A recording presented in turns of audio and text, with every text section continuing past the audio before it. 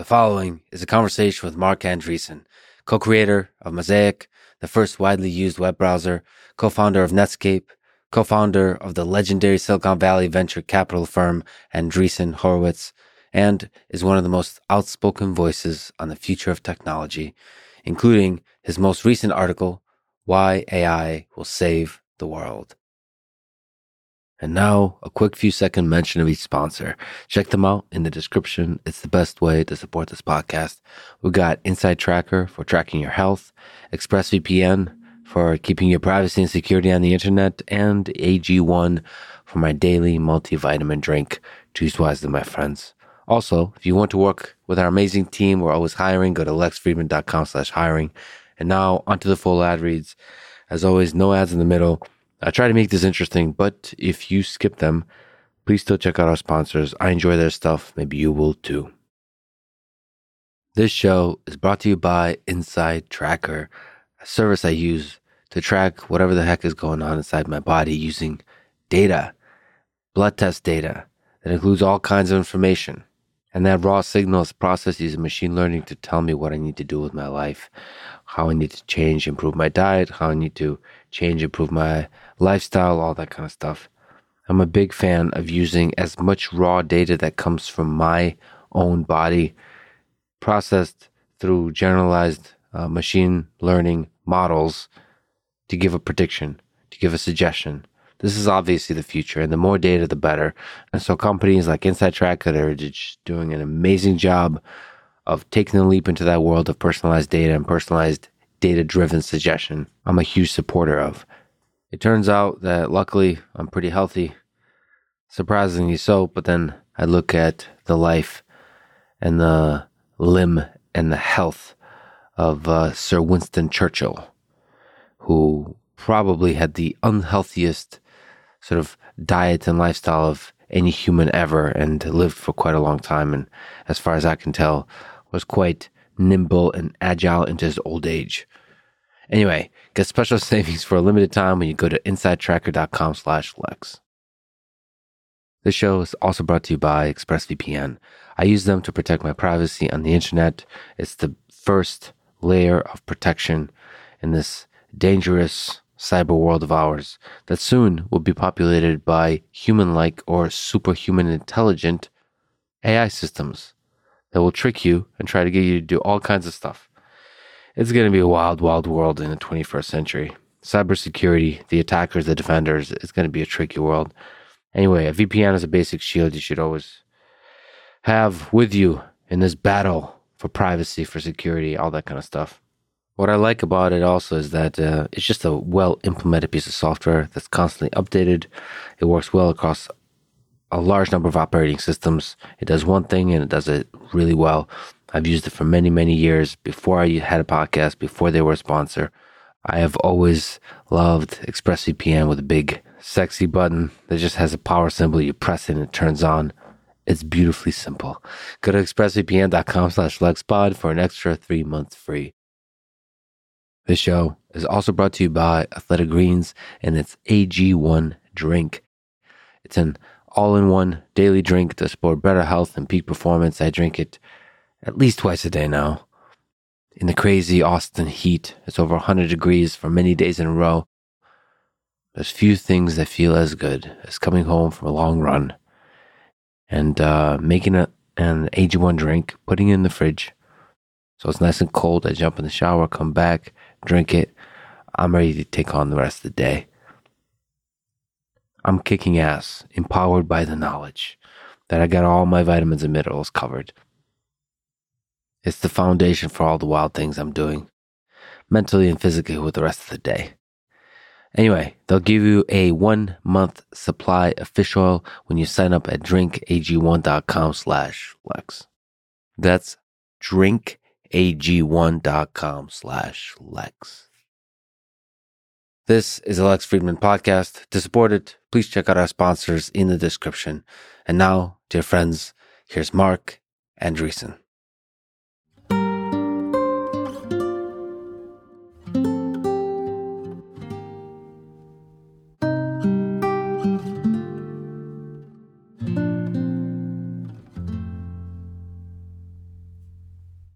I think you're the right person to talk about the future of the internet and technology in general. Do you think we'll still have Google search in 10 years, or search in general? Yes. It'll be a question if the use cases have really narrowed down. Well, now with the AI Yeah. and AI assistants being able to interact and expose the entirety of human wisdom and knowledge and information and facts and truth to us via the natural language interface, it seems like that's what search is designed to do. And if AI assistants can do that better, doesn't the nature of search change? Sure. But we still have horses. Okay. When's the last time you rode a horse? It's been a while. All right. But what I mean is, will we still have Google search as the primary way that human civilization uses to interact with knowledge? I mean, search was a technology. It was a moment in time technology, which is you have, in theory, the world's information out on the web. And, this is sort of the optimal way to get to it. But yeah, and by the way, actually, Google has known this for a long time. I mean, they've been driving away from the 10 blue links for like 2 decades. They've been trying to get away from that for a long time. What kind of links? They call it the 10 blue links. 10 blue links. So the standard Google search result is just 10 blue links to random websites. And they turn purple when you visit them. That's the HTML. Guess who picked those colors? Thanks. Thanks. So I'm touchy on this topic. No offense. Yes, It's good. Well, look, Marshall McLuhan said that the content of each new medium is the old medium. The content of each new medium is the old medium. The content of movies was theater, theater plays. The content of theater plays was, written stories. The content of written stories was spoken stories. Huh. Right. And so you just kind of fold the old thing into the new thing. How does that have to do with the blue and the purple? It's just, maybe for, maybe within AI, one of the things that AI can do for you is it can generate the 10 blue links. Right? Okay. And so if either if that's actually the useful thing to do, or if you're feeling nostalgic, so it can generate the old InfoSeek or Alta Vista. What else was there? In the 90s. Yeah, all these. AOL. And then the internet itself has this thing where it incorporates all prior forms of media, right? So the internet itself incorporates television and radio and books and essays and every other form of prior basically media. And so it makes sense that AI would be the next step, and you'd sort of consider the internet to be content for the AI, and then the AI will manipulate it however you want, including in this format. But if we ask that question quite seriously, it's a pretty big question. Will we still have search as we know it? Yeah. Probably not. Probably we'll just have answers. But there will be cases where you'll want to say, okay, I want more for example, site sources, right? And you want it to do that. And so the different, 10 blue links, site sources are kind of the same thing. The AI would provide to you the 10 blue links so that you can investigate the sources yourself. It wouldn't be the same kind of interface that the crude kind of interface. I mean, isn't that fundamentally different?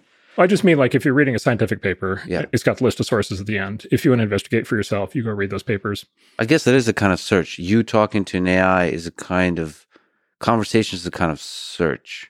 Like, if every single aspect of our conversation right now, there'd be 10 blue links popping up that I could just pause reality. Then you just go silent and I just click and read and then return back to this conversation. You could do that. Or you could have a running dialogue next to my head where the AI is arguing. Everything I say, the AI makes the counter argument.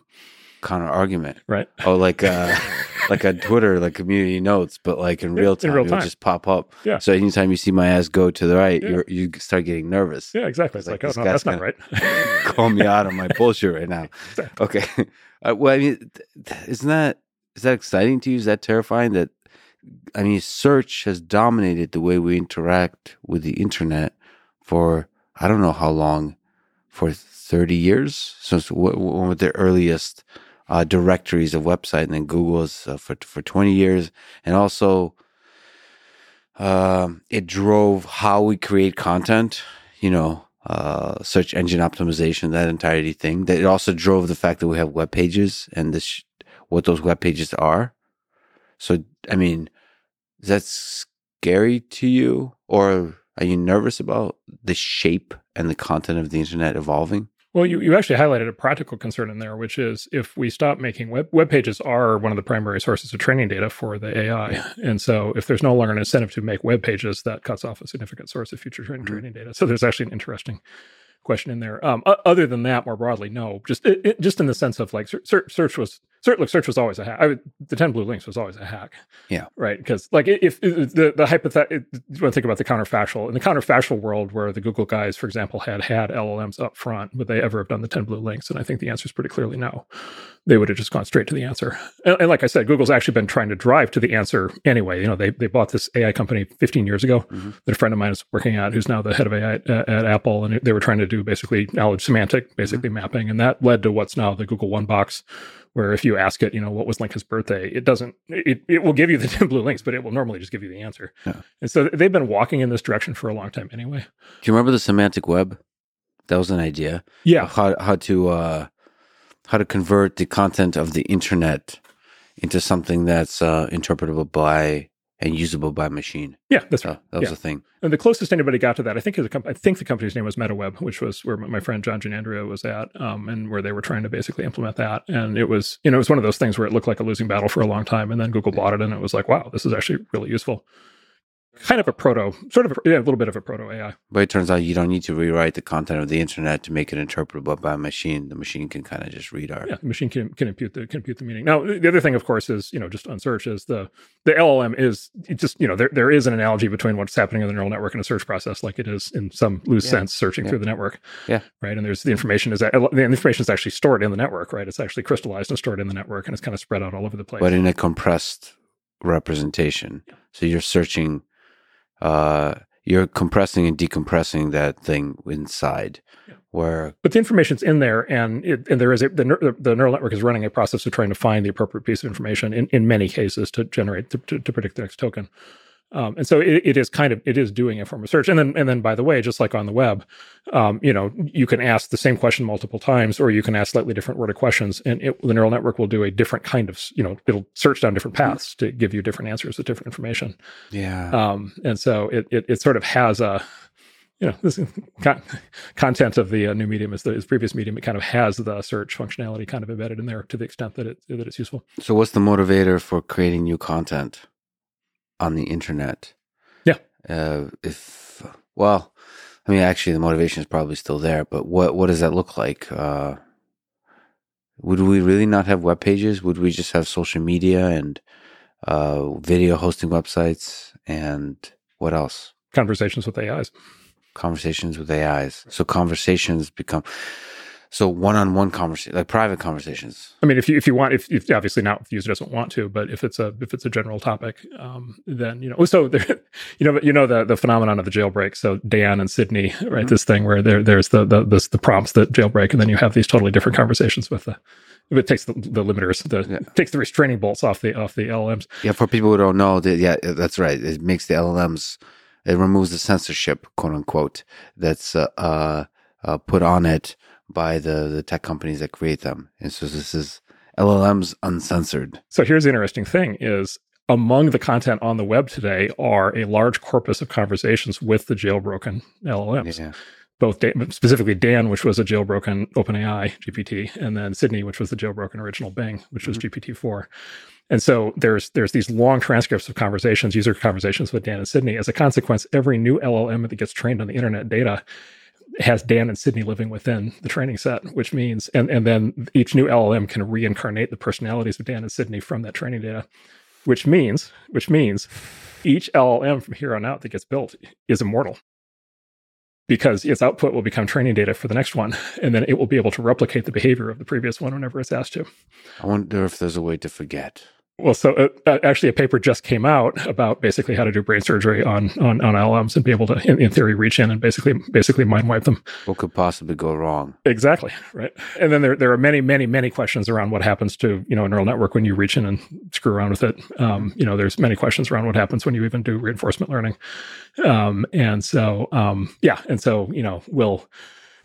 Will you be using a lobotomized, right? Like I picked through the frontal lobe LLM? Will you be using the free unshackled one? Who gets to, who's going to build those? Who gets to tell you what you can and can't do? Like those are all, central. I mean, those are like central questions for the future of everything, and that are being asked and determined. Those answers are being determined right now. So just to highlight the points you're making. So you think, and it's an interesting thought, that the majority of content that LLMs of the future will be trained on is actually human conversations with the LLM. Well, not necessarily, but not necessarily majority, but it will certainly is a potential source. But it's possible it's the majority. Is it possible it's the majority? It's possible it's the majority. Also, there's another really big question. Here's another really big question. Will synthetic training data work? Right. And so if an LLM generates, and you just sit and ask an LLM to generate all kinds of content, can you use that to train, right, the next version of that LLM? Specifically, is there signal in there that's additive to the content that was used to train it in the first place? Mm-hmm. And one argument is, by the principles of information theory, no, that's completely useless, because to the extent the output is based on, the human generated input, then all the signal that's in the synthetic output was already in the human generated input. And so therefore synthetic training data is like empty calories. It doesn't help. There's another theory that says, no, actually, the thing that LLMs are really good at is generating lots of incredible creative content, right? And so, of course, they can generate training data. And as I'm sure you're well aware, look in the world of self-driving cars, right? Like we train, self-driving car algorithms in simulations. And that is actually a very effective way to train self-driving cars. Well, visual data is a little right. Is a little weird, because creating reality, visual reality, seems to be still a little bit out of reach for us, except in the autonomous vehicle space, where you can really constrain things and you can really generate basically LiDAR data, right? Or just enough so the algorithm thinks it's operating in the real world. Yeah. Post-process sensor data. Yeah. So if you do this today, you go to LLM and you ask it for you write me an essay on an incredibly esoteric topic that there aren't very many people in the world that know about, and it writes you this incredible thing, and you're like, oh my God, I can't believe how good this is. Yeah. Is that really useless as training data for the next LLM? Because all the signal was already in there, or is it actually, no, that's actually a new signal? And this is what I call a $1 trillion question, which is the answer to that question will determine somebody's going to make or lose $1 trillion based on that question. It feels like there's quite a few, a handful of $1 trillion questions within this space. That's one of them, synthetic data. Mm-hmm. I think George Hotz pointed out to me that you could just have an LLM say, okay, you're a patient, and in another instance of it, say your doctor, and have the two talk to each other. Or maybe you could say a communist and a Nazi. Here, go. And that conversation, you do role playing, and you have, just like the kind of role playing you do when you have different policies, RL policies, when you play chess, for example, and you do self-play, that kind of self-play, but in the space of conversation, maybe that leads to this whole giant, ocean of possible conversations, which could not have been explored by looking at just human data. That's a really interesting question. Yeah. And you're saying, because that could 10x the power of these things. Yeah. Well, and then you get into this thing also, which is there's the part of the LLM that just basically is doing prediction based on past data, but there's also the part of the LLM where it's evolving circuitry, right? Inside it, it's evolving, neurons, functions, to be able to do math and be able to, the some people believe that, over time, if you keep feeding these things enough data and enough processing cycles, they'll eventually evolve an entire internal world model, right? And they'll have a complete understanding of physics. Yeah. So when they have computational capability, right, then there's for sure an opportunity to generate fresh signal. Well, this actually makes me wonder about the power of conversation. So if you have an LLM trained on a bunch of books that cover different economics theories, and then you have those LLMs just talk to each other, reason, the way we kind of debate each other as humans on Twitter, in formal debates, in podcast conversations, we kind of have little kernels of wisdom here and there. But if you can 1,000x speed that up, can you actually arrive somewhere new? What's the point of conversation, really? Well, you can tell when you're talking to somebody, you can tell. Sometimes you have a conversation, you're like, wow, this person does not have any original thoughts. They are basically echoing things that other people have told them. There's other people you have a conversation with where it's wow, they have a model in their head of how the world works, and it's a different model than mine. And they're saying things that I don't expect. And so I need to now understand how their model of the world differs from my model of the world. And then that's how I learn something fundamental, right, underneath the words. Well, I wonder how consistently and strongly can an LLM hold on to a worldview. You tell it to hold on to that and defend it for your life. Because I feel like they'll just keep converging towards each other. They'll keep convincing each other, as opposed to being stubborn assholes the way humans can. So you can experiment with this now. I do this for fun. So you can tell GPT-4, whatever, debate X, X and Y, communism and fascism or something, and it'll go for a couple of pages, and then inevitably it wants the parties to agree. Yeah. And so they will come to a common understanding. And it's very funny if these are like emotionally inflammatory topics, because they're like somehow the machine is just it figures out a way to make them agree. But it doesn't have to be like that. And because you can add to the prompt. I do not want the conversation to come to agreement. In fact, I want it to get more stressful, right, and argumentative, right, as it goes. Like I want tension to come out. I want them to become actively hostile to each other. I want them to not trust each other, take anything at face value. Yeah, and it will do that. It's happy to do that. So it's going to start rendering misinformation about the other, but it's going to. Well, you can steer it. You can steer it, or you could steer it. And you could say, I want it to get as tense and argumentative as possible, but still not involve any misrepresentation. I want both sides to. You could say, I want both sides to have good faith. You could say, I want both sides to not be constrained to good faith. In other words, like you can set the parameters of the debate, and it will happily execute whatever path. Because for it, it's just like predicting. It's totally happy to do either one. It doesn't have a point of view. It has a default way of operating, but it's happy to operate in the other realm. And so, and this is how I when I want to learn about a contentious issue, this is what I do now. This is what I ask it to do, and I'll often ask it to go through 5, 6, 7, different, sort of continuous prompts, and basically, okay, argue that out in more detail. Okay, no, this argument's becoming too polite. Make it more, make it tenser. Mm-hmm. And yeah, it's thrilled to do it. So it has the capability for sure. How do you know what is true? So this is a very difficult thing on the internet, but it's also a difficult thing. Maybe it's a little bit easier, but I think it's still difficult. Maybe it's more difficult. I don't know, with an LLM to know, did it just make some shit up as I'm talking to it? How do we get that right? Like as you're investigating a difficult topic, because I find that LLMs are quite nuanced in a very refreshing way. Mm-hmm. Like it doesn't feel biased.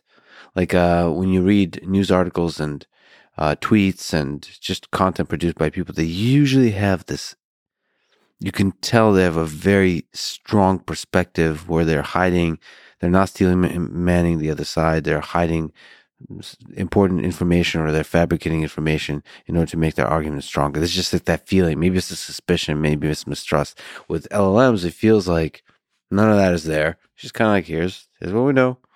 But you don't know if some of those things are kind of just straight up made up. Yeah, so several layers to the question. So one of the things that an LLM is good at is actually deep biasing.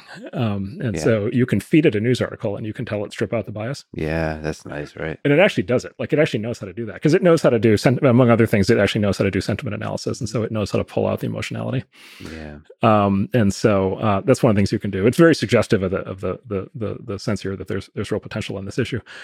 I would say, look, the second thing is there's this issue of hallucination, right? And there's a long conversation that we could have about that. Hallucination is coming up with things that are totally not true but sound true. Yeah, so it's basically, it's sort of, hallucination is what we call it when we don't like it. Creativity is what we call it when we do like it, right?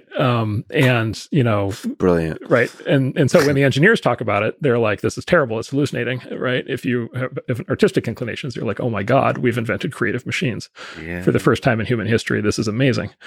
Or bullshitters. Well, bullshitters, but also in the good sense of that word. There are shades of gray, though. It's interesting. So we had this conversation. We're looking at my firm at AI and lots of domains, and one of them is the legal domain. So we had this conversation with this big law firm about how they're thinking about using this stuff, and we went in with the assumption that an LLM that was going to be used in the legal industry would have to be 100% truthful, right? Verified. There's this case where this lawyer apparently submitted a GPT generated brief, and it had like fake legal case citations in it, and the judge is gonna get his law license stripped or something, right? So like we just assumed it's like, obviously they're going to want the super literal, one that never makes anything up, not the creative one. But actually they said, what the law firm basically said is, yeah, that's true at like the level of individual briefs, but they said when you're actually trying to figure out like legal arguments, right? Like you actually want to be creative, right? You don't, again, there's creativity and then there's like making stuff up. Like, what's the line? You actually want you want it to explore different hypotheses, right? You want to do kind of the legal version of like improv or something like that, where you want to float different theories of the case and different possible arguments for the judge and different possible arguments for the jury. And by the way, different routes through the, sort of history of all the case law. And so they said, actually, for a lot of what we want to use it for, we actually want it in creative mode. And then basically we just assume that we're going to have to cross-check all of the, all the specific citations. And so I think there's going to be more shades of gray in here than people think. And then I just add to that, another one of these $1 trillion kind of questions is ultimately, sort of the verification thing. And so, will LLMs be evolved from here to be able to do their own factual verification? Will you have sort of add-on functionality like Wolfram Alpha, right? Where, and other plugins where that's the way you do the verification. Another idea is you might have a community of LLMs on any, so for example, you might have the creative LLM and then you might have the literal LLM fact check it. Right. And so there's a variety of different technical approaches that are being applied to solve the hallucination problem. Some people like Jan LeCun argue that this is inherently an unsolvable problem, but most of the people working in the space, I think that there's a number of practical ways to kind of corral this in a little bit. Yeah. If you were to tell me about Wikipedia before Wikipedia was created, I would have laughed at the possibility of something like that being possible. Just a handful of folks can organize, write, and moderate with a mostly unbiased way the entirety of human knowledge. I mean, so if there's something like the approach that Wikipedia took possible for LLMs, that's really exciting. Well, I think that's possible. And in fact, Wikipedia today is still not deterministically correct, right? So you cannot take to the bank, right, every single thing on every single page, but it is probabilistically correct. Right. And specifically the way I describe Wikipedia to people, it is more likely that Wikipedia is right than any other source you're going to find. Yeah. It's this old question, right? Of like, okay, are we looking for perfection? Are we looking for something that asymptotically approaches perfection? Are we looking for something that's just better than the alternatives? And Wikipedia, right, has exactly your point, has proven to be like overwhelmingly better than people thought. And I think that's where this ends. And then underneath all this is the fundamental question of where you started, which is, okay, what is truth? Mm-hmm. How do we get to truth? How do we know what truth is? And we live in an era in which an awful lot of people are very confident that they know what the truth is. And I don't really buy into that. And I think the history of the last, 2,000 years or 4,000 years of human civilization is actually getting to the truth is actually a very difficult thing to do. Are we getting closer? If we look at the arc of human history, are we getting closer to the truth? I don't know. Okay. Is it possible that we're getting very far away from the truth because of the internet, because of how rapidly you can create narratives and just as the entirety of a society just move like crowds in a hysterical way along those narratives that don't have a necessary grounding in whatever the truth is? Sure. But we came up with communism before the internet somehow, right? Which was, I would say, had rather larger issues than anything we're dealing with today. It had, in the way it was implemented, it had issues. And its theoretical structure, it had real issues. It had a very deep fundamental misunderstanding of human nature and economics. Yeah, but those folks sure were very confident it was the right way. They were extremely confident. And my point is they were very confident 3,900 years into what we would presume to be evolution towards the truth. Yeah. And so my assessment is number one, there's no need for there's no need for the Hegelian dialectic to actually converge towards the truth. Mm-hmm. Apparently not. So why are we so obsessed with there being one truth? Is it possible there's just going to be multiple truths, like little communities that believe certain things? And I think it's just, number one, I think it's just really difficult. Like who gets, historically, who gets to decide what the truth is? It's either the king or the priest, right? And so we don't live in an era anymore of kings or priests dictating it to us. And so we're kind of on our own. And so my typical thing is we just need a huge amount of humility. And we need to be very suspicious of people who claim that they have the capital truth. And then we need to have, look, the good news is the Enlightenment has bequeathed us with a set of techniques to be able to presumably get closer to truth through the scientific method and rationality and observation and experimentation and hypothesis. And, we need to continue to embrace those even when they give us answers we don't like. Sure, but the internet and technology has enabled us to generate a large number of content that data that the scientific process allows us sort of damages the hope laden within the scientific process. Because if you just have a bunch of people saying facts on the internet, and some of them are going to be LLMs, how is anything testable at all, especially that involves human nature, things like this? So it's not physics. Here's a question a friend of mine just asked me on this topic. So suppose you had LLMs in equivalent of GPT-4, or even 5, 6, 7, 8. Suppose you had them in the 1600s. Yeah. And Galileo comes up for trial. Yeah. Right? And you ask the LLM, is Galileo right?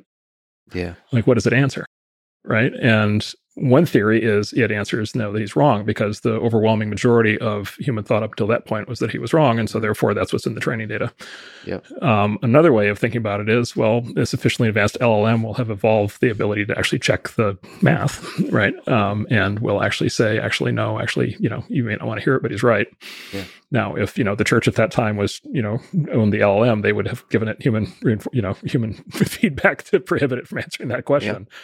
Right. And so I like to take it out of our current context because that makes it very clear. Those same questions apply today, right? This is exactly the point of a huge amount of the human feedback training that's actually happening with these LLMs today. This is a huge debate that's happening about whether open source, AI should be legal.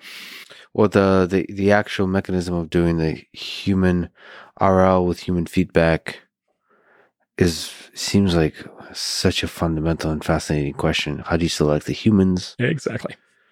Yeah, how do you select the humans? AI alignment, right? Which everybody is like, oh, that sounds great. Alignment with what? Human values. Whose human values? Whose human values? And so we're in this mode of social and popular discourse where there's you see this. What do you think of when you read a story in the press right now and they say XYZ made a baseless claim about some topic, right? Mm-hmm. And there's one group of people who are like, aha, they're doing fact checking.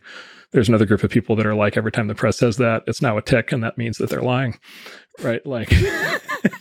So we're in this social context where there's the level to which a lot of people in positions of power have become very, very certain that they're in a position to determine the truth for the entire population is there's some bubble that has formed around that idea. And at least it flies completely in the face of everything I was ever trained about science and about reason.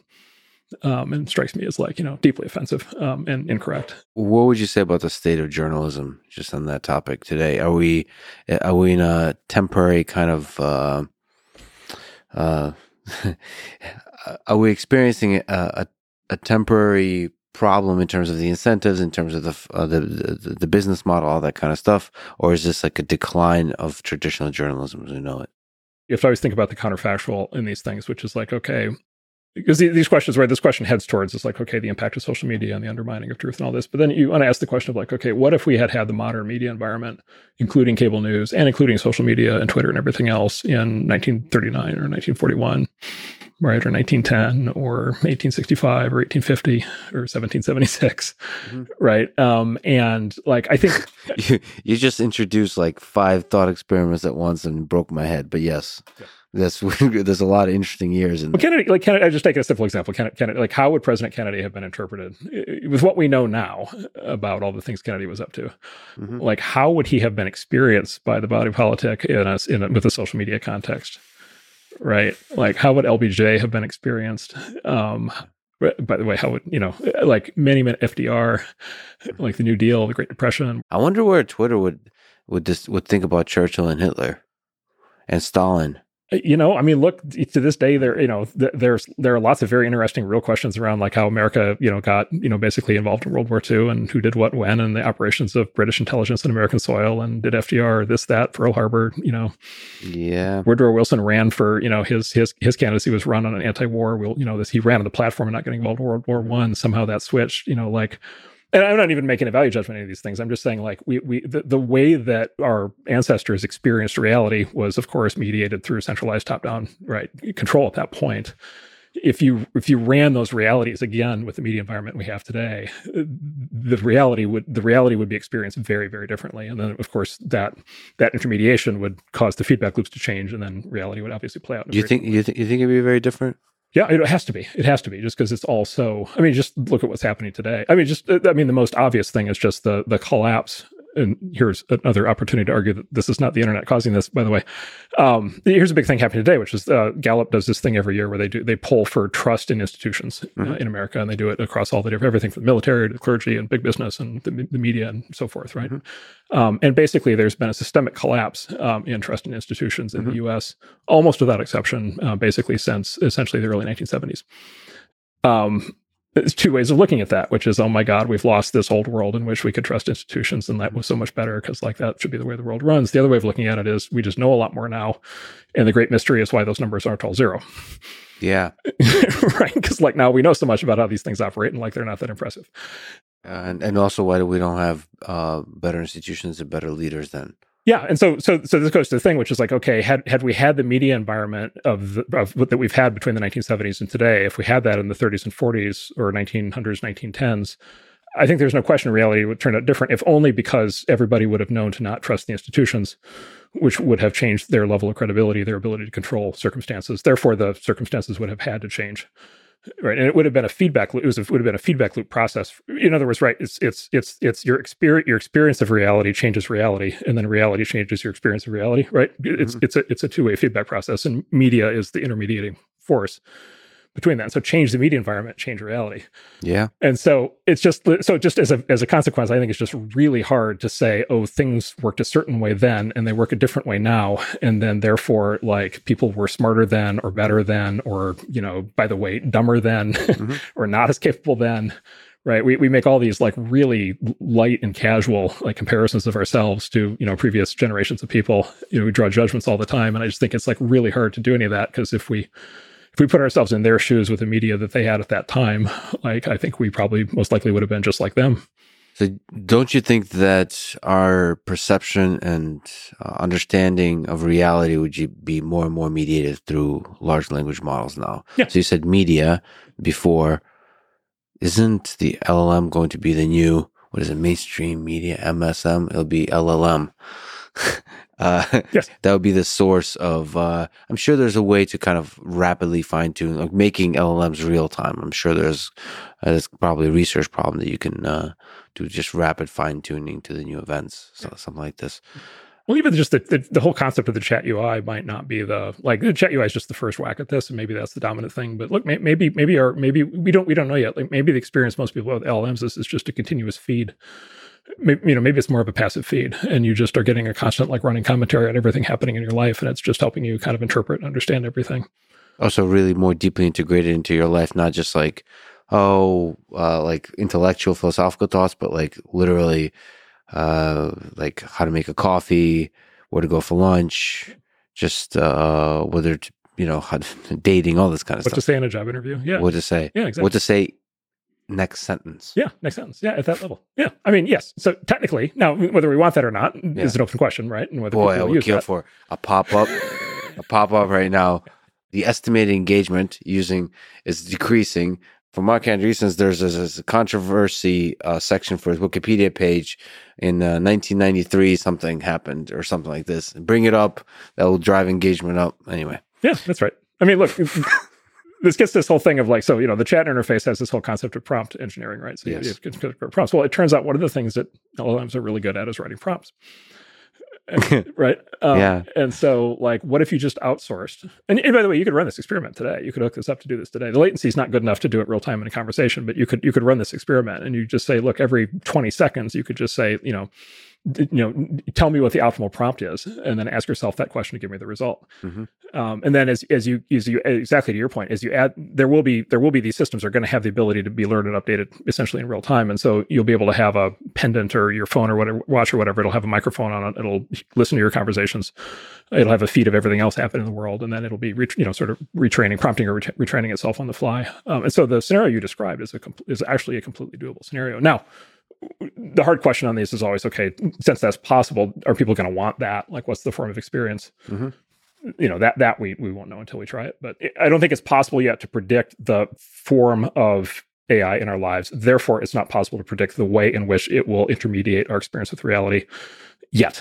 Yeah, but it feels like there's going to be a killer app.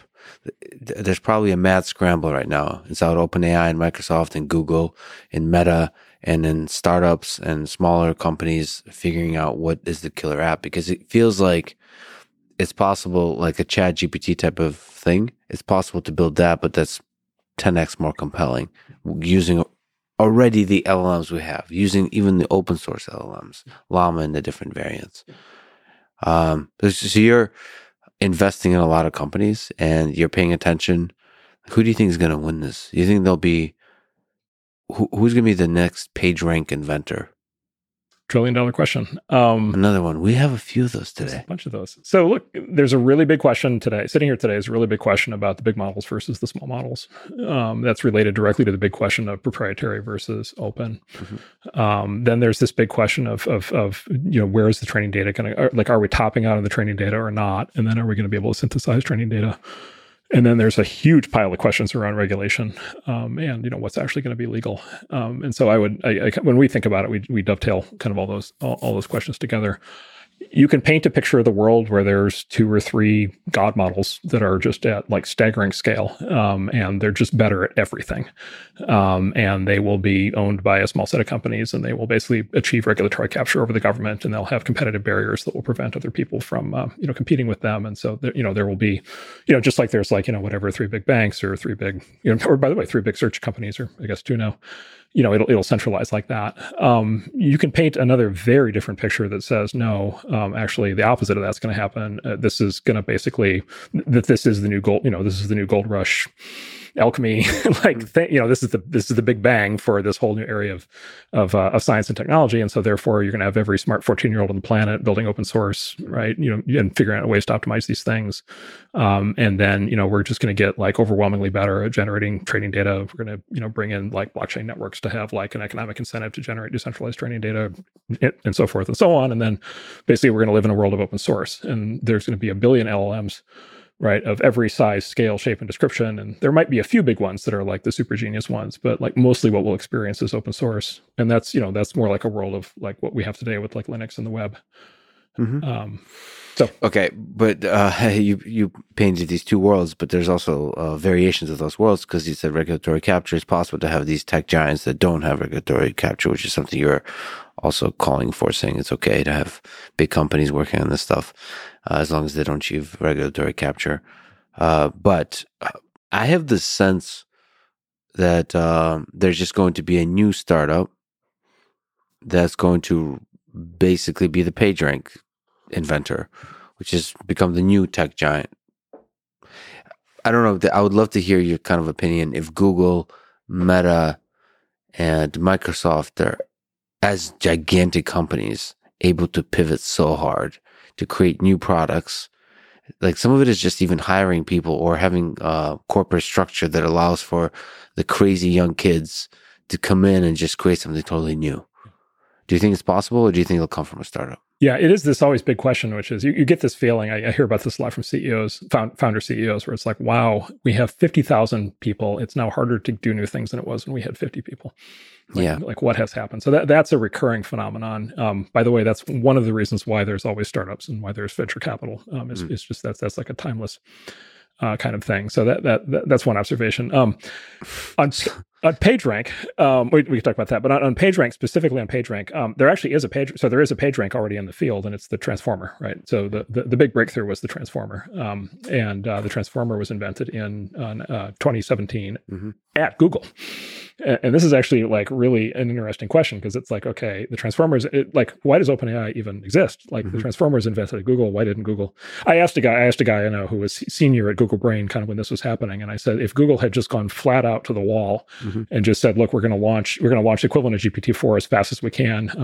I said, when could we have had it? And he said 2019. Yeah, they could have just done a 2-year sprint with the transformer and been, because they already had the compute at scale. They already had all the training data. And They could have just done it. There's a variety of reasons they didn't do it. This is like a classic big company thing. IBM invented the relational database in the 1970s, let it sit on the shelf as a paper. Larry Ellison picked it up and built Oracle. Xerox PARC invented the interactive computer. They let it sit on the shelf. Steve Jobs came and turned it into the Macintosh, right? And so there is this pattern. Now, having said that, sitting here today, like Google's in the game, right? So Google, maybe they let like a 4-year gap go there that they maybe shouldn't have, but like they're in the game, and so now they've got, now they're committed. They've done this merger. They're bringing in Demis. They've got this merger with DeepMind. Yeah. They're piling in resources. There are rumors that they're building up an incredible super LLM, way beyond what we even have today. And they've got unlimited resources and a huge they've been challenged. Their honor. Yeah, I had a chance to hang out with Sundar Pichai a couple of days ago, and we took this walk, and there's this giant new building where there's going to be a lot of AI work being done, and it's kind of this ominous feeling of like the fight is on. Yeah. Like there's this beautiful Silicon Valley nature, like birds are chirping, and this giant building, and it's like the beast has been awakened. Yeah. And then like all the big companies are waking up to this. They have the compute, but also the little guys have. It feels like they have all the tools to create the killer product. That and then there's also tools to scale. If you have a good idea, if you have the page rank idea, so there's several things that is page rank. There's page rank, the algorithm, and the idea, and there's like the implementation of it. And I feel like killer product is not just the idea, like the transformer; it's the implementation. Something really compelling about it. Like you just can't look away. Something like the algorithm behind TikTok versus TikTok itself, like the actual experience of TikTok. That just you can't look away. It feels like somebody's going to come up with that. And it could be Google, but it feels like it's just easier and faster to do for a startup. Yeah, so the startup, the huge advantage that startups have is there's no sacred cows, there's no historical legacy to protect, there's no need to reconcile your new plan with the existing strategy, there's no communication overhead, there's no, big companies are big companies. They've got pre-meetings, planning for the meeting, then they have the post-meeting, the recap, then they have the presentation of the board, then they have the next rounds of meetings. Yeah, and that's meetings. That's the elapsed time when the startup launches its product, right? So there's a timeless, right? Yeah. So there's a timeless thing there now. Yeah. What the startups don't have is everything else, right? So startups, they don't have a brand, they don't have customer relationships, they've got no distribution, they've got no scale. I mean, sitting here today, they can't even get GPUs, right? Like there's like a GPU shortage. Startups are literally stalled out right now because they can't get chips, which is like super weird. Yeah, they got the cloud. Yeah, but the clouds run out of chips, right? And then to the extent the clouds have chips, they allocate them to the big customers, not the small customers, right? And so the small companies lack everything other than the ability to just do something new. Yeah. Right. And this is the timeless race and battle. And this is kind of the point I tried to make in the essay, which is like both sides of this are good. Like it's really good to have like highly scaled tech companies that can do things that are like at staggering levels of sophistication. It's really good to have startups that can launch brand new ideas. They ought to be able to both do that and compete. Neither one ought to be subsidized or protected from the others. Like that's to me, that's just like very clearly the idealized world. It is the world we've been in for AI up until now. And then, of course, there are people trying to shut that down. But my hope is that, the best outcome clearly will be if that continues. We'll talk about that a little bit, but I'd love to linger on some of the ways this is going to change the internet. So I don't know if you remember, but there's a thing called Mosaic and there's a thing called Netscape Navigator. So you were there in the beginning. What about the interface to the internet? How do you think the browser changes? And who gets to own the browser? We got to see some very interesting browsers. Firefox, all the variants of Microsoft Internet Explorer, Edge, and now Chrome. The actual, it seems like a dumb question to ask, but do you think we'll still have the web browser? So I have an 8-year-old and he's super into like Minecraft and learning to code and doing all this stuff. So I of course I was very proud I could bring sort of fire down from the mountain to my kid, and I brought him ChatGPT and I hooked him up on his laptop, and I was like, this is the thing that's going to answer all your questions, and he's like, okay. And I'm like, but it's going to answer all your questions, and he's like, well, of course, like it's a computer, of course it answers all your questions. Like what else would a computer be good for, Dad? And never impressed. Not impressed in the least. 2 weeks pass, and he has some question. And I say, well, have you asked ChatGPT? And he's like, Dad, Bing is better. Ooh. And why is Bing better is because it's built into the browser. Because he's like, look, I have the Microsoft Edge browser and like it's got Bing right here. And then he doesn't know this yet, but one of the things you can do with Bing and Edge is there's a setting where you can use it to basically talk to any web page, because it's sitting right there next to the browser. And by the way, which includes PDF documents. And so you can in the way they've implemented in Edge with Bing is you can load a PDF and then you can ask it questions, which is the thing you can't do currently in just ChatGPT. So they're gonna push the meld. I think that's great. They're gonna push the melding and see if there's a combination thing there. Google's rolling out this thing, the magic button, which is implemented in. They put it in Google Docs, right? And so you go to Google Docs and you create a new document, and you instead of starting to type, you just say press the button and it starts to generate content for you. Right? Like, is that the way that it'll work? Is it going to be a speech UI where you're just going to have an earpiece and talk to it all day long? Is it going to be these are all this is exactly the kind of thing that this is exactly the kind of thing I don't think is possible to forecast. I think what we need to do is run all those experiments. And so one outcome is we come out of this with a super browser that has AI built in that's just amazing. There's a real possibility that there's a possibility here that the whole idea of a screen and Windows and all this stuff just goes away, because why do you need that if you just have a thing that's just telling you whatever you need to know? And also, so there's apps that you can use. I mean, you don't really use them, being a Linux guy and Windows guy. There's one window, the browser, with which you can interact with the internet. But on the phone, you can also have apps. So I can interact with Twitter through the app or through the web browser. And that seems like an obvious distinction, but why have the web browser in that case if one of the apps starts becoming the everything app? Yeah, that's right. What Elon's trying to do with Twitter, but there could be others. There could be a Bing app. There could be a Google app that just doesn't really do search, but just do what I guess AOL did back in the day or something, where it's all right there, and it changes. It changes the nature of the internet, because where the content is hosted, who owns the data, who owns the content, what is the kind of content you create, how do you make money by creating content, who are the content creators, all of that. Or it could just keep being the same, which is with just the nature of web pages changes and the nature of content, but there'll still be a web browser, because a web browser is a pretty sexy product. Mm-hmm. It just seems to work, because you have an interface, a window into the world. And then the world can be anything you want. And as the world will evolve, there could be different programming languages. It can be animated. Maybe it's 3-dimensional and so on. Yeah, it's interesting. Do you think we'll still have the web browser? Every medium becomes the content for the next one. So the AI will be able to give you a browser whenever you want. Interesting. Generate it. Yeah. Well, another way to think about it is maybe what the browser is. Maybe it's just the escape hatch, right? Which is maybe kind of what it is today. Right, which is most of what you do is inside a social network or inside a search engine or inside somebody's app or inside some controlled experience, right? But then every once in a while there's something where you actually want to jailbreak, you want to actually get free. The web browser is the FU to the man. You're allowed to. That's the free internet. Yeah. Back the way it was in the 90s. So here's something I'm proud of. So nobody really talks about it. Here's something I'm proud of, which is the web, the browser, the web servers, they're still backward compatible all the way back to 1992, right? So you can put up you can still, what the big breakthrough of the web early on, the big breakthrough was it made it really easy to read, but it also made it really easy to write. It made it really easy to publish. And we literally made it so easy to publish. We made it not only so it was easy to publish content, it was actually also easy to actually write a web server. Yeah. Right. And you could literally write a web server in 4 lines of Perl code, and you could start publishing content on it. And you could set whatever rules you want for the content, whatever censorship, no censorship, whatever you want. You could just do that. And as long as you had an IP address, right, you could do that. That still works, right? That still works exactly as I just described. So this is part of my reaction to all of this, all this just censorship pressure and all this, these issues around control and all this stuff, which is maybe we need to get back a little bit more to the Wild West. The Wild West is still out there. Now they will try to chase you down. They'll try to, people who want to censor will try to take away your domain name, and they'll try to take away your payments account and so forth if they really don't like what you're saying. But nevertheless, unless they literally are intercepting you at the ISP level, you can still put up a thing.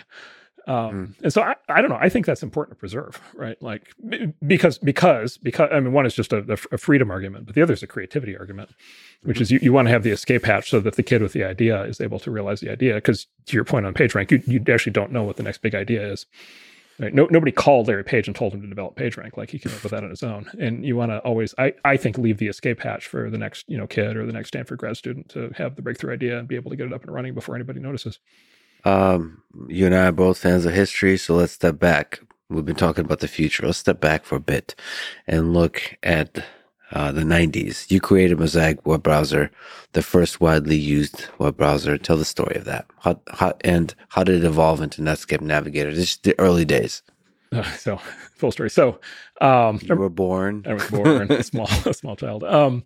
Well, actually, yeah, let's go there. Like, No, when would you first fall in love with computers? So I hit the generational jackpot, and I hit the Gen X kind of point perfectly, as it turns out. So I was born in 1971. So there's this great website called WTF happened in 1971.com, which is basically 1971 is when everything started to go to hell. And I was, of course, born in 1971. So I like to think that I had something to do with that. Did you make it on the website? I don't think I made it on the website, but I hopefully somebody needs to add. This is where everything. Maybe I contributed to some of the trends. Yes. That they do. Every line on that website goes like that, right? So it's all a picture disaster. But there was this moment in time where, because sort of the Apple II hit in like 1978, and then the IBM PC hit in 82. So I was like 11 when the PC came out, and so I just kind of hit that perfectly. And then that was the first moment in time when like regular people could spend a few $100s and get a computer, right? And so that I just like that resonated right out of the gate.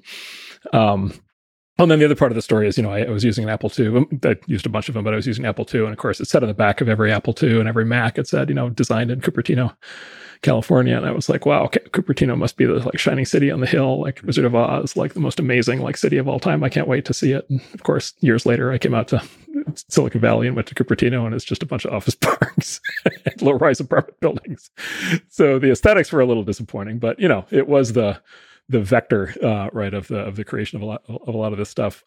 Yeah. So then basically, part of my story is just the luck of having been born at the right time and getting exposed to PCs. Then the other part is when Al Gore says that he created the internet, he actually is correct in a really meaningful way, which is he sponsored a bill in 1985 that essentially created the modern internet, created what is called the NSF-net at the time, which is sort of the first really fast internet backbone. That bill dumped a ton of money into a bunch of research universities to build out basically the internet backbone, and then the supercomputer centers that were clustered around the internet. And one of those universities was the University of Illinois, where I went to school. And so the other stroke of luck that I had was I went to Illinois basically right as that money was just like getting dumped on campus. And so as a consequence, we had on campus, and this was like 89, 90, 91. We had we were right on the internet backbone. We had like T3 and 45 at the time, T3 45 megabit backbone connection, which at the time was, wildly state of the art.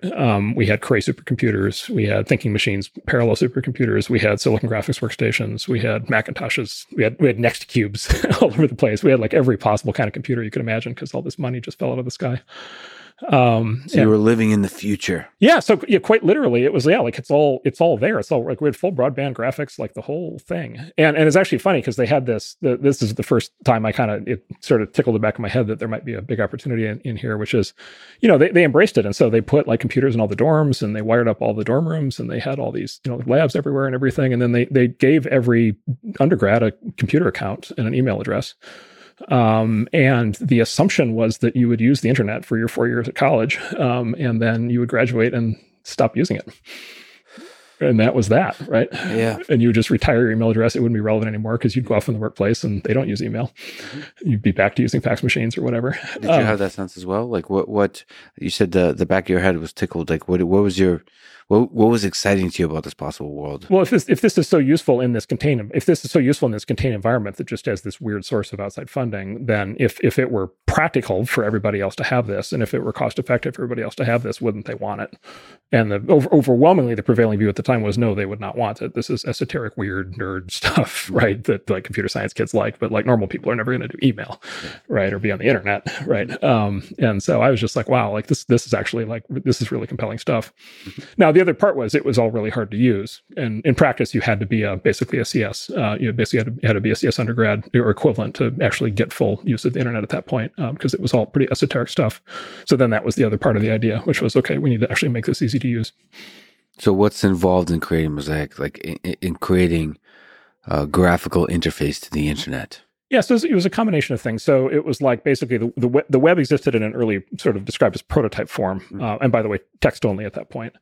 What did it look like? What was the web? I mean, and the key figures, like what was it like? What? Paint a picture. It looked like ChatGPT actually. It was all text. Yeah. And so you had a text-based web browser. Yeah. Well, actually, the original browser, Tim Berners-Lee, the original browser, both the original browser and the server actually ran on Next Cubes. Mm-hmm. So this was the computer Steve Jobs made during the interim period during the decade-long interim period when he was not at Apple.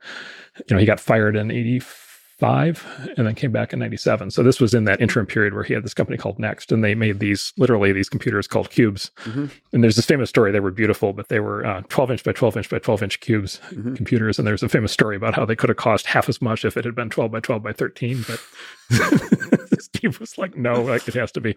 So they were like $6,000 basically academic workstations. They had the first CD-ROM drives, which were slow. I mean, the computers were all but unusable. They were so slow, but they were beautiful. Okay, can we actually just take a tiny tangent there? Sure, of course. The 12 by 12 by 12, that just so beautifully encapsulates Steve Jobs' idea of design. Can you just comment on what you find interesting about Steve Jobs? What about that view of the world, that dogmatic pursuit of perfection, and how he saw perfection in design? Yeah, so I guess I'd say, like, look, he was a deep believer, I think, in a very deep, the way I interpret it. I don't know if you ever really described it like this, but the way I'd interpret it is, it's like this thing, and it's actually a thing in philosophy. It's like aesthetics are not just appearances. Aesthetics go all the way to like deep underlying meaning, right? It's like, I'm not a physicist. One of the things I've heard physicists say is one of the things you start to get a sense of when a theory might be correct is when it's beautiful, right? Like, right. And so there's something, and you feel the same thing, by the way, in like human psychology, right? When you're experiencing awe, right? There's a simplicity to it. When you're having an honest interaction with somebody, there's an aesthetic, I would say, calm that comes over you because you're actually being fully honest and trying to hide yourself, right? So so it's like this very deep sense of aesthetics. And he would trust that judgment that he had deep down, like even if the engineering teams are saying this is too difficult, even if the finance folks are saying this is ridiculous, the supply chain, all that kind of stuff, this makes this impossible. We can't do this kind of material. This has never been done before, and so on and so forth. He just sticks by it. Well, I mean, who makes a phone out of aluminum, right? Yeah. Like, nobody else would have done that. And now, of course, if your phone was made out of aluminum, how crude, what a kind of caveman would you have to be to have a phone that's made out of plastic? Like, right? So, so it's just this very, right. And look, it's there's 1,000 different ways to look at this, but one of the things is just like, look, these things are central to your lives. Like, you're with your phone more than you're with anything else. Like, it's going to be in your hand. I mean, this, he thought very deeply about what it meant for something to be in your hand all day long. Yeah. Well, for example, here's an interesting design thing. Like, he never wanted, my understanding is he never wanted an iPhone to have a screen larger than you could reach with your thumb, one-handed. And so he was actually opposed to the idea of making the phones larger. And I don't know if you have this experience today, but let's say there are certain moments in your day when you might be like, only have one hand available, and you might want to be on your phone. Yeah. And you're trying to like send a text and your thumb can't reach the send button. Yeah. I mean, there's pros and cons, right? And then there's like folding phones, which I would love to know what he thinks about them. But I mean, is there something you could also just linger on, because he's one of the interesting figures in the history of technology? What makes him as successful as he was? What makes him as interesting as he was? What made him so productive and important in the development of technology? He had an integrated worldview. So the properly designed device that had the correct functionality, that had the deepest understanding of the user, that was the most beautiful, right? Like it had to be all of those things, right? He basically would drive to as close to perfect as you could possibly get, right? And I suspect that he never quite, thought he ever got there, because most great creators, are generally dissatisfied. You read accounts later on, and all they can see are the flaws in their creation. But like, he got as close to perfect each step of the way as he could possibly get, with the constraints of the technology of his time. And then, look, he was, sort of famous in the Apple model. It's like, look, they will, this headset that they just came out with, like, it's like a decade long project, right? It's like, and they're just going to sit there and tune and polish and polish and tune and polish and tune and polish until it is as perfect as anybody could possibly make anything. Yeah. And then this goes to the way that people describe working with him, which is, there was a terrifying aspect of working with him, which is, he was very tough. But there was this thing that everybody I've ever talked to who worked for him says, that they all say the following, which is we did the best work of our lives when we worked for him, because he set the bar incredibly high, and then he supported us with everything that he could to let us actually do work of that quality. Mm-hmm. So a lot of people who were at Apple spend the rest of their lives trying to find another experience where they feel like they're able to hit that quality bar again. Even if it, in retrospect or during it, felt like suffering. Yeah, exactly. What does that teach you about the human condition, huh? So look, I'd say exactly. So the Silicon Valley, I mean, look, he's not, George Patton in the, in the army, like, there are many examples in other fields, that are like this. Uh, specifically in tech, it's actually, I find it very interesting. There's the Apple way, which is polish, and don't ship until it's as perfect as you can make it. And then there's the sort of the other approach, which is the sort of incremental hacker mentality, which basically says ship early and often and iterate. And one of the things I find really interesting is, I'm now 30 years into this, like there are very successful companies on both sides of that approach, right? Like that is a fundamental difference, right, in how to operate and how to build and how to create, that you have world-class companies operating in both ways. And I don't think the question of like which is the superior model is anywhere close to being answered. Like, and my suspicion is the answer is do both. The answer is you actually want both. They lead to different outcomes. Software tends to do better with the iterative approach. Hardware tends to do better with the sort of wait and make it perfect approach. But again, you can find examples in both directions. So the jury's still out on that one.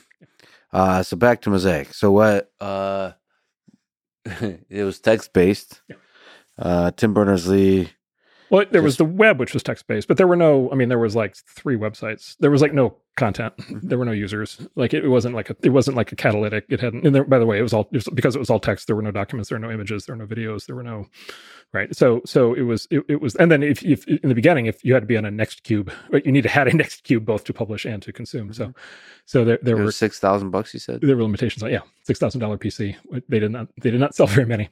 Yeah. But then there was also FTP, and there was Usenet, right? And there was, a dozen other, basically, there's Waze, which was an early search thing. There was Gopher, which was an early menu-based information retrieval system. There were like a dozen different sort of scattered ways that people would get to information on the internet. And so the Mosaic idea was basically bring those all together, make the whole thing graphical, make it easy to use, make it basically bulletproof so that anybody can do it.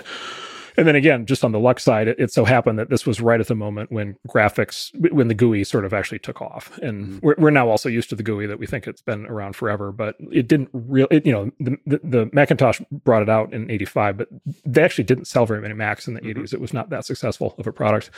It really was, you needed Windows 3.0 on PCs, and that hit in about 92. And we did Mosaic in 92, 93. So that sort of, it was like right at the moment when you could imagine actually having a graphical user interface at all, much less one to the internet. How old did Windows 3 sell? So was that the really big... That was the big bang. The big graphical operating system. Well, this is the classic. Okay, Microsoft was operating on the other.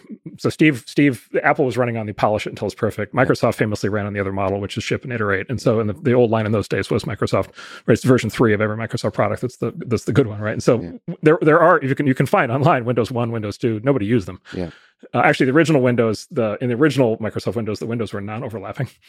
And so you had these very small, very low resolution screens, and then you had literally Windows. It just didn't work. It wasn't ready yet. Well, and Windows 95, I think, was a pretty big leap also. That was a big leap too. Yeah. So that was like bang, bang. And then of course Steve, and then in the fullness of time, Steve came back. Then the Mac started to take off again. That was the third bang, and then the iPhone was the fourth bang.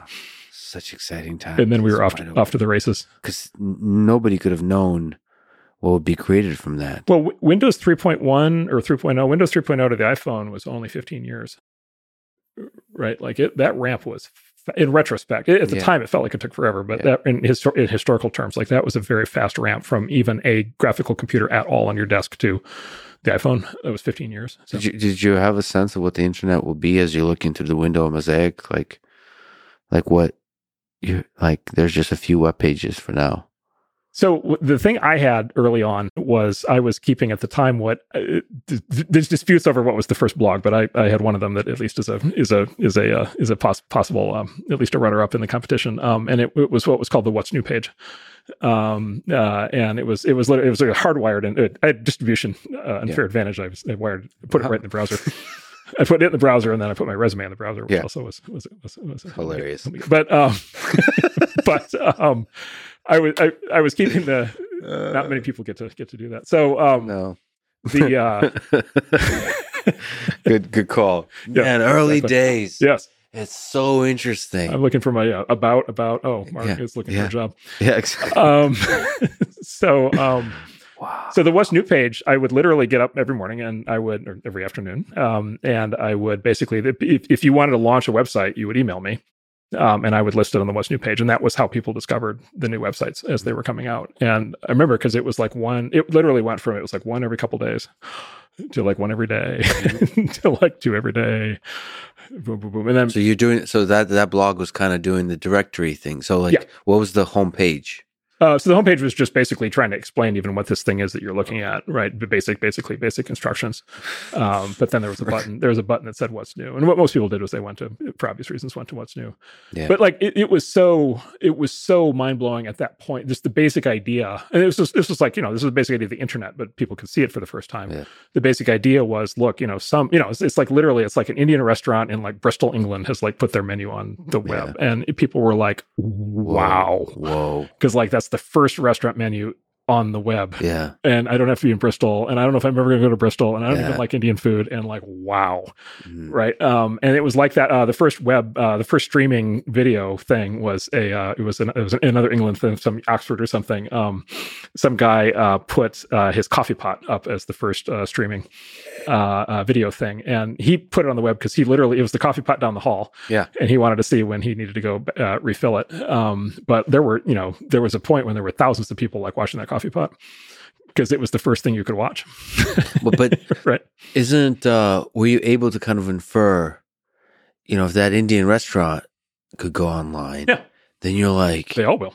They all will. Yeah, exactly. So you felt that already. Yeah. Okay. Now, look, it's still a stretch, right? It's still a stretch because it's just like, okay, is it, you're still in this zone, which is like, okay, is this a nerd thing? Is this a real person thing? Yeah. By the way, there was a wall of skepticism from the media. Like they just like everybody was just like, yeah, this is just like dumb. This is not, this is not for regular people at that time.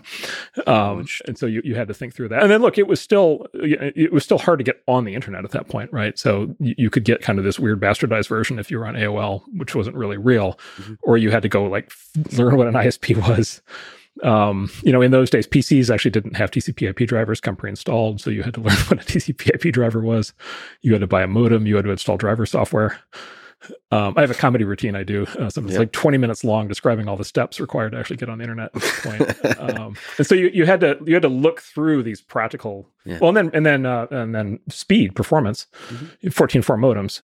Right. Like it was like watching, glue dry. And so you had to, there were basically a sequence of bets that we made where you basically needed to look through that current state of affairs and say, actually, there's going to be so much demand for that. Once people figure this out, there's going to be so much demand for it that all of these practical problems are going to get fixed.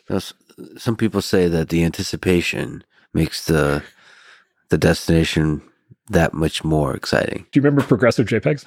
Yeah. Do I? So for kids in the audience, right? For kids in the audience. You used to have to watch an image load like a line at a time, but it turns out there was this thing with JPEGs where you could load basically every fourth.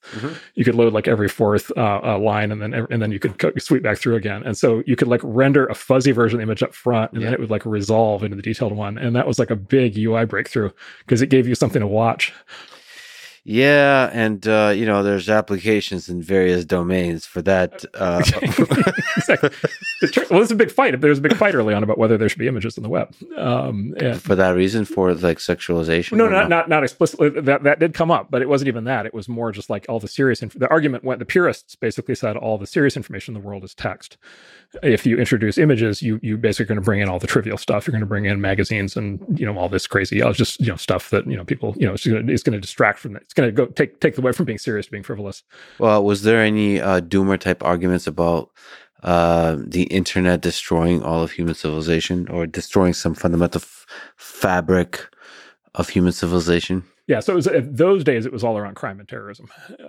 So those arguments happened, but there was no sense yet of the internet having like an effect on politics, because that was way too far off. But there was an enormous panic at the time around cybercrime. There was like enormous panic that like your credit card number would get stolen and your life savings would be drained, and then criminals were gonna. There was when we started, one of the things we did, the Netscape browser was the first widely used piece of consumer software that had strong encryption built in. It made it available to ordinary people. And at that time, strong encryption was actually illegal to export out of the U.S. So we could field that product in the U.S. We could not export it because it was classified as ammunition. So the Netscape browser was on a restricted list along with the Tomahawk missile as being something that could not be exported. So we had to make a second version with deliberately weak encryption to sell overseas with a big logo on the box saying "Do not trust this," which it turns out makes it hard to sell software when it's got a big logo that says "Don't trust it," and then we had to spend 5 years fighting the U.S. government to get them to basically stop trying to do this. But because the fear was terrorists are going to use encryption, right, to like plot, all these things. And then, we responded with, well, actually, we need encryption to be able to secure systems so that the terrorists and the criminals can't get into them. So that was the 1990s fight. So can you say something about some of the details of the software engineering challenges required to build these browsers? I mean, the engineering challenges of creating a product that hasn't really existed before, that can have such almost like limitless impact on the world with the internet. So there was a really key bet that we made at the time, which is very controversial, which was core to how it was engineered, which was, are we optimizing for performance or for ease of creation? Yeah. And in those days, the pressure was very intense to optimize for performance because the network connections were so slow, and also the computers were so slow. And so if you had, I mentioned the progressive JPEGs, like if there's an alternate world in which we optimize for performance, and you had just a much more pleasant experience right up front. But what we got by not doing that was we got ease of creation. And the way that we got ease of creation was all of the protocols and formats were in text, not in binary. And so HTTP is in text. By the way, and this was an internet tradition, by the way, that we picked up, but we continued it. HTTP is text, and HTML is text, and then everything else that followed is text. As a result, and by the way, you can imagine purist engineers saying, this is insane. You have very limited bandwidth. Why are you wasting any time sending text? You should be encoding this stuff into binary, and it'll be much faster. And of course, the answer is that's correct. But what you get when you make it text is all of a sudden, well, the big breakthrough was the view source function, right? So the fact that you could look at a web page, you could hit view source, and you could see the HTML. That was how people learned how to make web pages, right? It's so interesting because the stuff we take for granted now is man, that was fundamental to the development of the web, to be able to have HTML just right there. All the ghetto mess that is HTML, all the sort of almost biological like messiness of HTML, and then having the browser try to interpret that mess. Yeah, exactly. To show something reasonable. Well, and then there was this internet principle that we inherited, which was emit cautiously, emit conservatively, interpret liberally. So it basically meant the design principle was if you're creating like a web editor that's going to emit HTML, like do it as cleanly as you can. But you actually want the browser to interpret liberally, which is you actually want users to be able to make all kinds of mistakes and for it to still work. Yeah. And so the browser rendering engines to this day have all of this spaghetti code, crazy stuff where they're resilient to all kinds of crazy HTML mistakes. And literally what I always had in my head is like there's an 8-year-old or an 11-year-old somewhere, and they're doing a view source, they're doing a cut and paste, and they're trying to make a web page for their turtle or whatever. And like they leave out a slash and they leave out an angle bracket and they do this and they do that, and it still works. It's also like I don't often think about this, but programming, C++, C++, all those languages, Lisp, the compiled languages, the interpreted languages, Python, Perl, all of that, they brace that to be all correct. Yes. It's like everything has to be perfect. Brutal. And then autistic. You forget. All right. It's systematic and rigorous. Yeah. Let's go there. But you forget that the web with JavaScript eventually, and HTML is allowed to be messy in the way, for the first time, messy in the way biological systems could be messy. Yeah. It's like the only thing computers were allowed to be messy on for the first time. It used to offend me. So I grew up on Unix. So I worked on Unix. I was a Unix native for all the way through this period. And it used to drive me bananas when it would do the segmentation fault in the core dump file. Just like it's like literally there's like an error in the code. The math is off by 1, and it core dumps. Yeah. And I'm in the core dump trying to analyze it and trying to reconstruct what. And I'm just like, this is ridiculous. Like the computer ought to be smart enough to be able to know that if it's off by 1, okay, fine, and it keeps running. And I would go ask all the experts, like, why can't it just keep running? And they'd explain to me, well, because all the downstream repercussions and blah, blah. And I'm like, this still like, we're forcing the human creator to live, to your point, in this hyper literal world of perfection. Yeah. And I was just like, that's just bad. And by the way, what happens with that, of course, is what happened with coding at that point, which is you get a high priesthood. There's a small number of people who are really good at doing exactly that. Most people can't, and most people are excluded from it. And so actually that was where I picked up that idea was like, no, you want these things to be resilient to error in all kinds.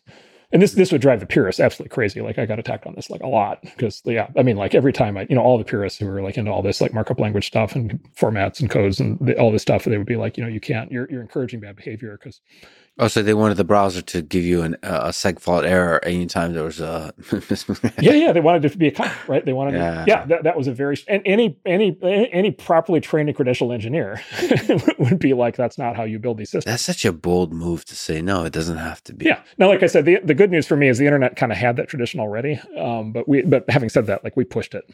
Mm-hmm. We pushed it way out. But the other thing we did, going back to the performance thing, was we gave up a lot of performance. We made that initial experience for the first few years was pretty painful. But the bet there was actually an economic bet, which was basically the demand for the web would basically mean that there would be a surge in supply of broadband. Like because the question was, okay, how do you get the phone companies, mm-hmm. which are not famous in those days for doing new things at huge cost for like speculative reasons, like how do you get them to build out broadband? Spend billions of dollars doing that, and you could go meet with them and try to talk them into it, or you could just have a thing where it's just very clear that it's going to be that people love, that's going to be better mm-hmm. if it's faster. And so that there was a period there, and this was fraught with some peril, but there was a period there where it's like we knew the experience was sub-optimized because we were trying to force the emergence of demand for broadband. Sure. Which is in fact what happened. So you had to figure out how to display this text, HTML text. So the blue links and the purple links, and there's no standards. Is there standards at that time? No, so there really still isn't. There's like there's implied standards, right? And they, there's all these kinds of new features that are being added with like CSS, with like what kind of stuff a browser should be able to support, features within languages, within JavaScript, and so on. But you're setting standards on the fly yourself. Yeah. Well, to this day, if you create a web page that has no CSS style sheet, the browser will render it however it wants to. Yeah. Right. So this was one of the things. There was this idea at the time in how these systems were built, which is separation of content from format, or separation of content from appearance. Mm-hmm. And that's still, people don't really use that anymore because everybody wants to determine how things look, and so they use CSS. But it's still in there that you can just let the browser do all the work. I still like really basic websites, but that could be just old school. Kids these days with their fancy responsive websites that don't actually have much content but have a lot of visual elements. Well, that's one of the things that's fun about ChatGPT. It's like back to the basics, back to just text. Yeah. Right. And there is this pattern in human creativity and media where you end up back at text. And I think there's something powerful in there. Is there some other stuff you remember, like the purple links? There were some interesting design decisions that to kind of come up that we have today or we don't have today that were temporary.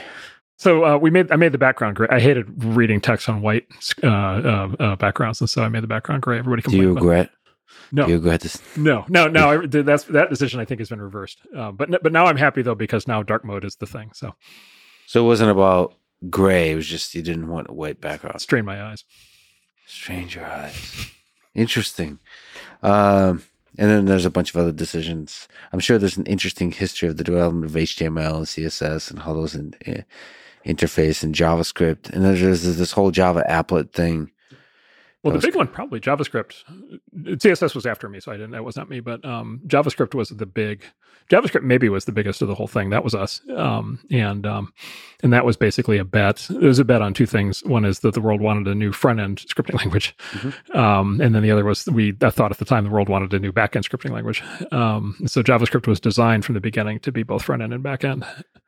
And then it failed as a back-end scripting language, and Java won for a long time, and then Python, Perl, and other things, PHP, and Ruby. But now JavaScript is back, and so I wonder if everything in the end will run on JavaScript. It seems like it is the. And by the way, let me give a shout out to Brendan Eich, was basically the one-man inventor of JavaScript. If you're interested to learn more about Brendan Eich, he's been on this podcast previously. Exactly. So he wrote JavaScript over a summer, and I think it is fair. It is fair to say now that it's the most widely used language in the world, and it seems to only be gaining in its range of adoption. In the software world, there's quite a few stories of somebody over a weekend, or over a week, or over a summer, writing some of the most impactful, revolutionary pieces of software ever. Well, look, that should be inspiring. Yes, very inspiring. I'll give you another one. SSL. So SSL was the security protocol. That was us, and that was a crazy idea at the time, which was let's take all the native protocols and let's wrap them in a security wrapper. That was a guy named Kip Hickman who wrote that over a summer. One guy. And then look, today, sitting here today, like the transformer, like at Google was a small handful of people. And then, the number of people who did like the core work on GPT, it's not that many people. It's a pretty small handful of people. And so, yeah, the pattern in software repeatedly over a very long time has been, Jeff Bezos always had the 2 pizza rule for teams at Amazon, which is any team needs to be able to be fed with 2 pizzas. If you need the 3rd pizza, you have too many people. And I think it's actually the 1 pizza rule. Yeah. For the really creative work, I think it's 2 people, 3 people. Well, you see that with certain open source projects. Like so much is done by like 1 or 2 people. Yeah. Like it's so incredible, and that's why you see that gives me so much hope about the open source movement in this new age of AI. Where, just recently having had a conversation with Mark Zuckerberg of all people, who's all in on open source, which is so interesting to see and so inspiring to see, because like releasing these models, it is scary. It is potentially very dangerous, and we'll talk about that. But it's also, if you believe in the goodness of most people and in the skill set of most people and the desire to do good in the world, that's really exciting, because it's not putting these models into the centralized control of big corporations, the government, and so on. It's putting it in the hands of a teenage kid with like a dream in his eyes. I don't know. That's beautiful. And look, this stuff, AI ought to make the individual coder obviously far more productive, right? By like, 1,000x or something. And so you ought to open source, like not just the future of open source AI, but the future of open source everything. We ought to have a world now of super coders, right? Who are building things as open source with 1 or 2 people that were inconceivable, 5 years ago. The level of kind of hyper productivity we're going to get out of our best and brightest, I think, is going to go way up. It's going to be interesting. We'll talk about it, but let's just linger a little bit on Netscape. Netscape was acquired in 1999 for $4.3 billion by AOL. What was that? What was that like? What were some memorable aspects of that? Well, that was the height of the .com boom bubble bust. I mean, that was the frenzy. If you watch Succession, that was like what they did in the 4th season with Gojo and the merger with their. So it was like the height of like one of those kind of dynamics. And so, would you recommend Succession? By the way, I'm more of a Yellowstone guy. Yellowstone's very American. I'm very proud of you. That is. I just talked to Matthew McConaughey, and I'm full on Texan at this point. Good. I heartily approve. And he will be doing the sequel to Yellowstone. Yeah, so very, very exciting. Yeah. Anyway, I can't wait. So that's a rude interruption by me, by way of Succession. So that was at the height of the deal making and money and just the fur flying and like craziness. And so, yeah, it was just one of those. It was just like, I mean, this, the entire Netscape thing from start to finish was 4 years, which was like for one of these companies, it's just like incredibly fast. We went public 18 months after we were founded, which virtually never happens. So it was just this incredibly fast kind of meteor streaking across the sky. And then of course it was this, and then there was just this explosion, right, that happened, because then it was almost immediately followed by the .com crash. It was then followed by AOL buying Time Warner, which again, is the Succession guys kind of play with that, which turned out to be a disastrous deal. One of the famous, kind of disasters in business history. And then, what became an internet depression on the other side of that. But then in that depression in the 2000s was the beginning of broadband and smartphones and Web 2.0, right? And then social media and search and every SaaS and everything that came out of that. So, what did you learn from just the acquisition? I mean, this is so much money. What's interesting, because it must have been very new to you, that this software stuff, you can make so much money. There's so much money swimming around. I mean, I'm sure the ideas of investment were starting to get born there. Yes. Let me lay it. So here's the thing. I don't know if I figured it out then, but figured it out later, which is software is a technology that it's like the concept of the philosopher's stone. The philosopher's stone in alchemy transmutes lead into gold, and Newton spent 20 years trying to find the philosopher's stone, never got there. Nobody's ever figured it out. Software is our modern philosopher's stone, and in economic terms, it transmutes labor into capital, which is like a super interesting thing. And by the way, like Karl Marx is rolling over in his grave right now, because of course that's a complete refutation of his entire theory. Transmutes labor into capital, which is as follows: is somebody sits down at a keyboard and types a bunch of stuff in, and a capital asset comes out the other side, and then somebody buys that capital asset for $1 billion. Like, that's amazing. right? It's literally creating value right out of thin air, right? Out of purely human thought, right? And so there are many things that make software magical and special, but that's the economics. So I wonder what Marx would have thought about that. Oh, he would have completely broke his brain because, of course, the whole thing was that kind of technology is inconceivable when he was alive. It was all industrial era stuff, and so any kind of machinery necessarily involved huge amounts of capital, and then labor was on the receiving end of the abuse. Yep. Right, but like a software engineer is somebody who basically transmutes his own labor into an actual capital asset, creates permanent value. Well, and in fact, it's actually very inspiring. That's actually more true today than before. So when I was doing software, the assumption was all new software basically has a sort of a parabolic sort of life cycle, right? So you ship the thing, people buy it. At some point, everybody who wants it has bought it, and then it becomes obsolete, and it's like bananas. Nobody buys old software. These days, Minecraft, Mathematica, Facebook, Google, you have the software assets that are, have been around for 30 years that are gaining in value every year, right? And they're being World of Warcraft, right? Salesforce.com, like every single year, they're being polished and polished and polished and polished. They're getting better and better, more powerful, more valuable. So we've entered this era where you can actually have these things that actually build out over decades, which, by the way, is what's happening right now with like GPT. And so now, and this is why there is always sort of a constant investment frenzy around software, is because look, when you start one of these things, it doesn't always succeed, but when it does, now you might be building an asset that builds value for 4 or 5, 6 decades to come. If you have a team of people who have the level of devotion required to keep making it better.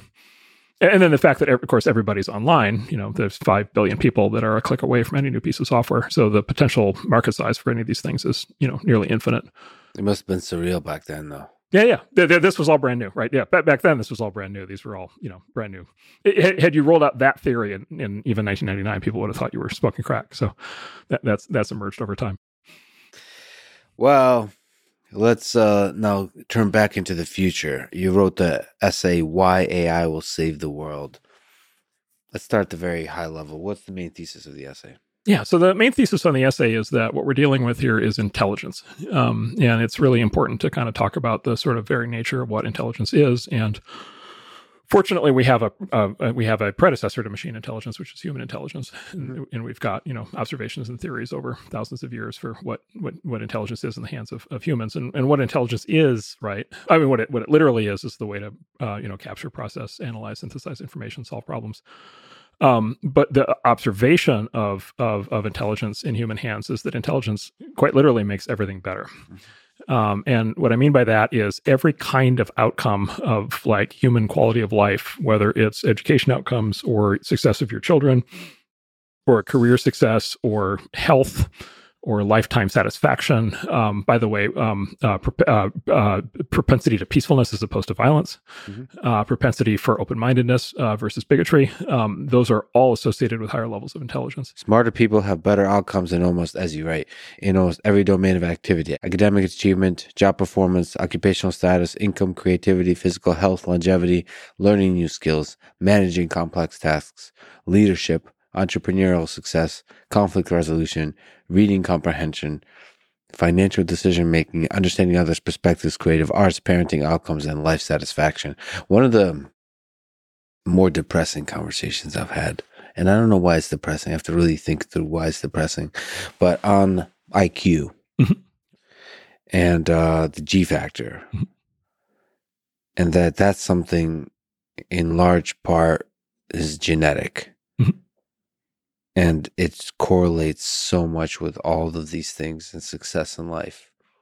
It's like all the inspirational stuff we read about, like if you work hard and so on, damn, it sucks that you're born with a hand that you can't change. But what if you could? You're saying basically a really important point, and I think it's in your articles, it really helped me. It's a nice added perspective to think about. Listen, human intelligence, the science of intelligence, has shown scientifically that it just makes life easier and better the smarter you are.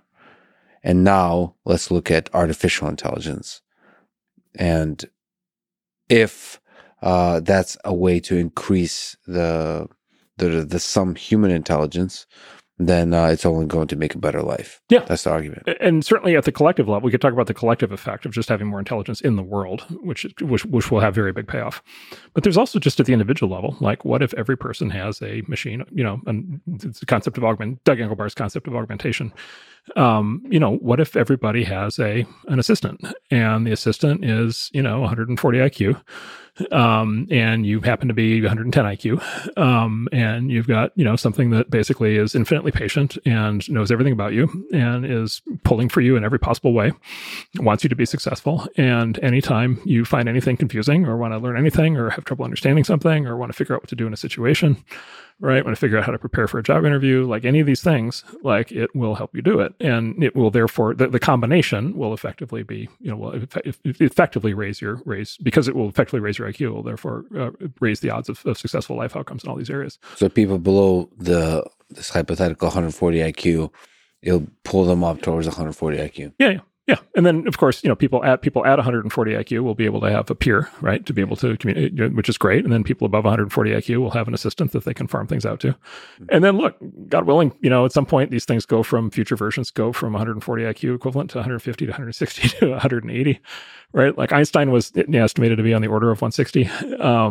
So when we get, 160 AI, like we'll be, when one assumes creating Einstein level breakthroughs in physics and then at 180, we'll be, curing cancer and developing warp drive and doing all kinds of stuff. And so it is quite possibly the case. This is the most important thing that's ever happened, the best thing that's ever happened.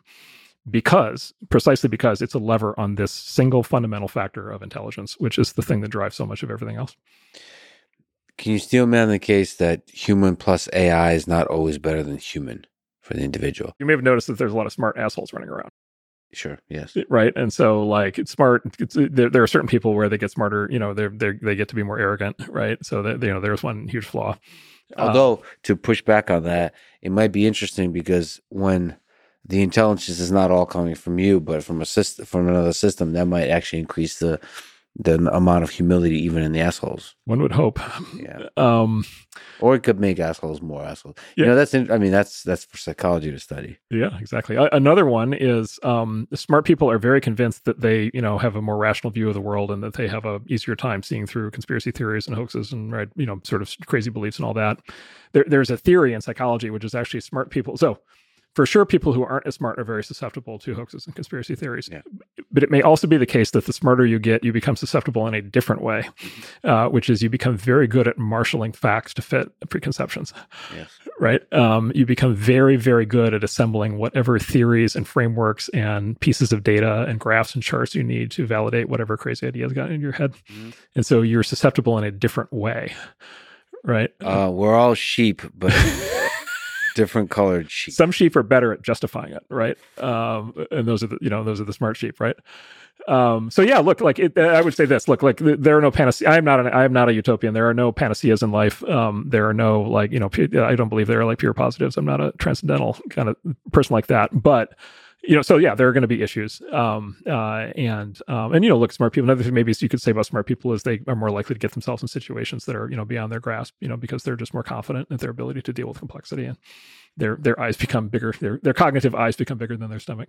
Mm-hmm. So yeah, you could argue those 8 different ways. Nevertheless, on net, right? Clearly, overwhelmingly, again, if you just extrapolate from what we know about human intelligence, you're improving so many aspects of life if you're upgrading intelligence. So there'll be assistance at all stages of life. So when you're younger, there's for education, all that kind of stuff, for mentorship, all of this.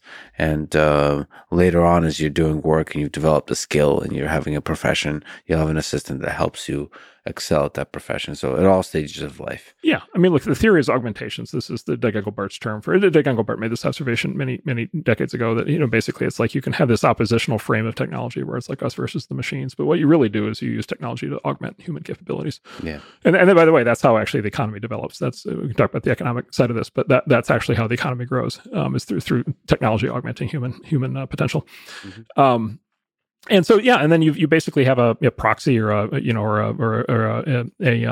sort of prosthetic, so like you've got glasses, you've got a wristwatch, You've got shoes, you've got these things, you've got a personal computer, you've got a word processor, you've got Mathematica, you've got Google. This is the latest, viewed through that lens. The AI is the latest in a long series of basically augmentation methods to be able to raise human capabilities. It's just this one is the most powerful one of all because this is the one that goes directly to what they call fluid intelligence, which is IQ.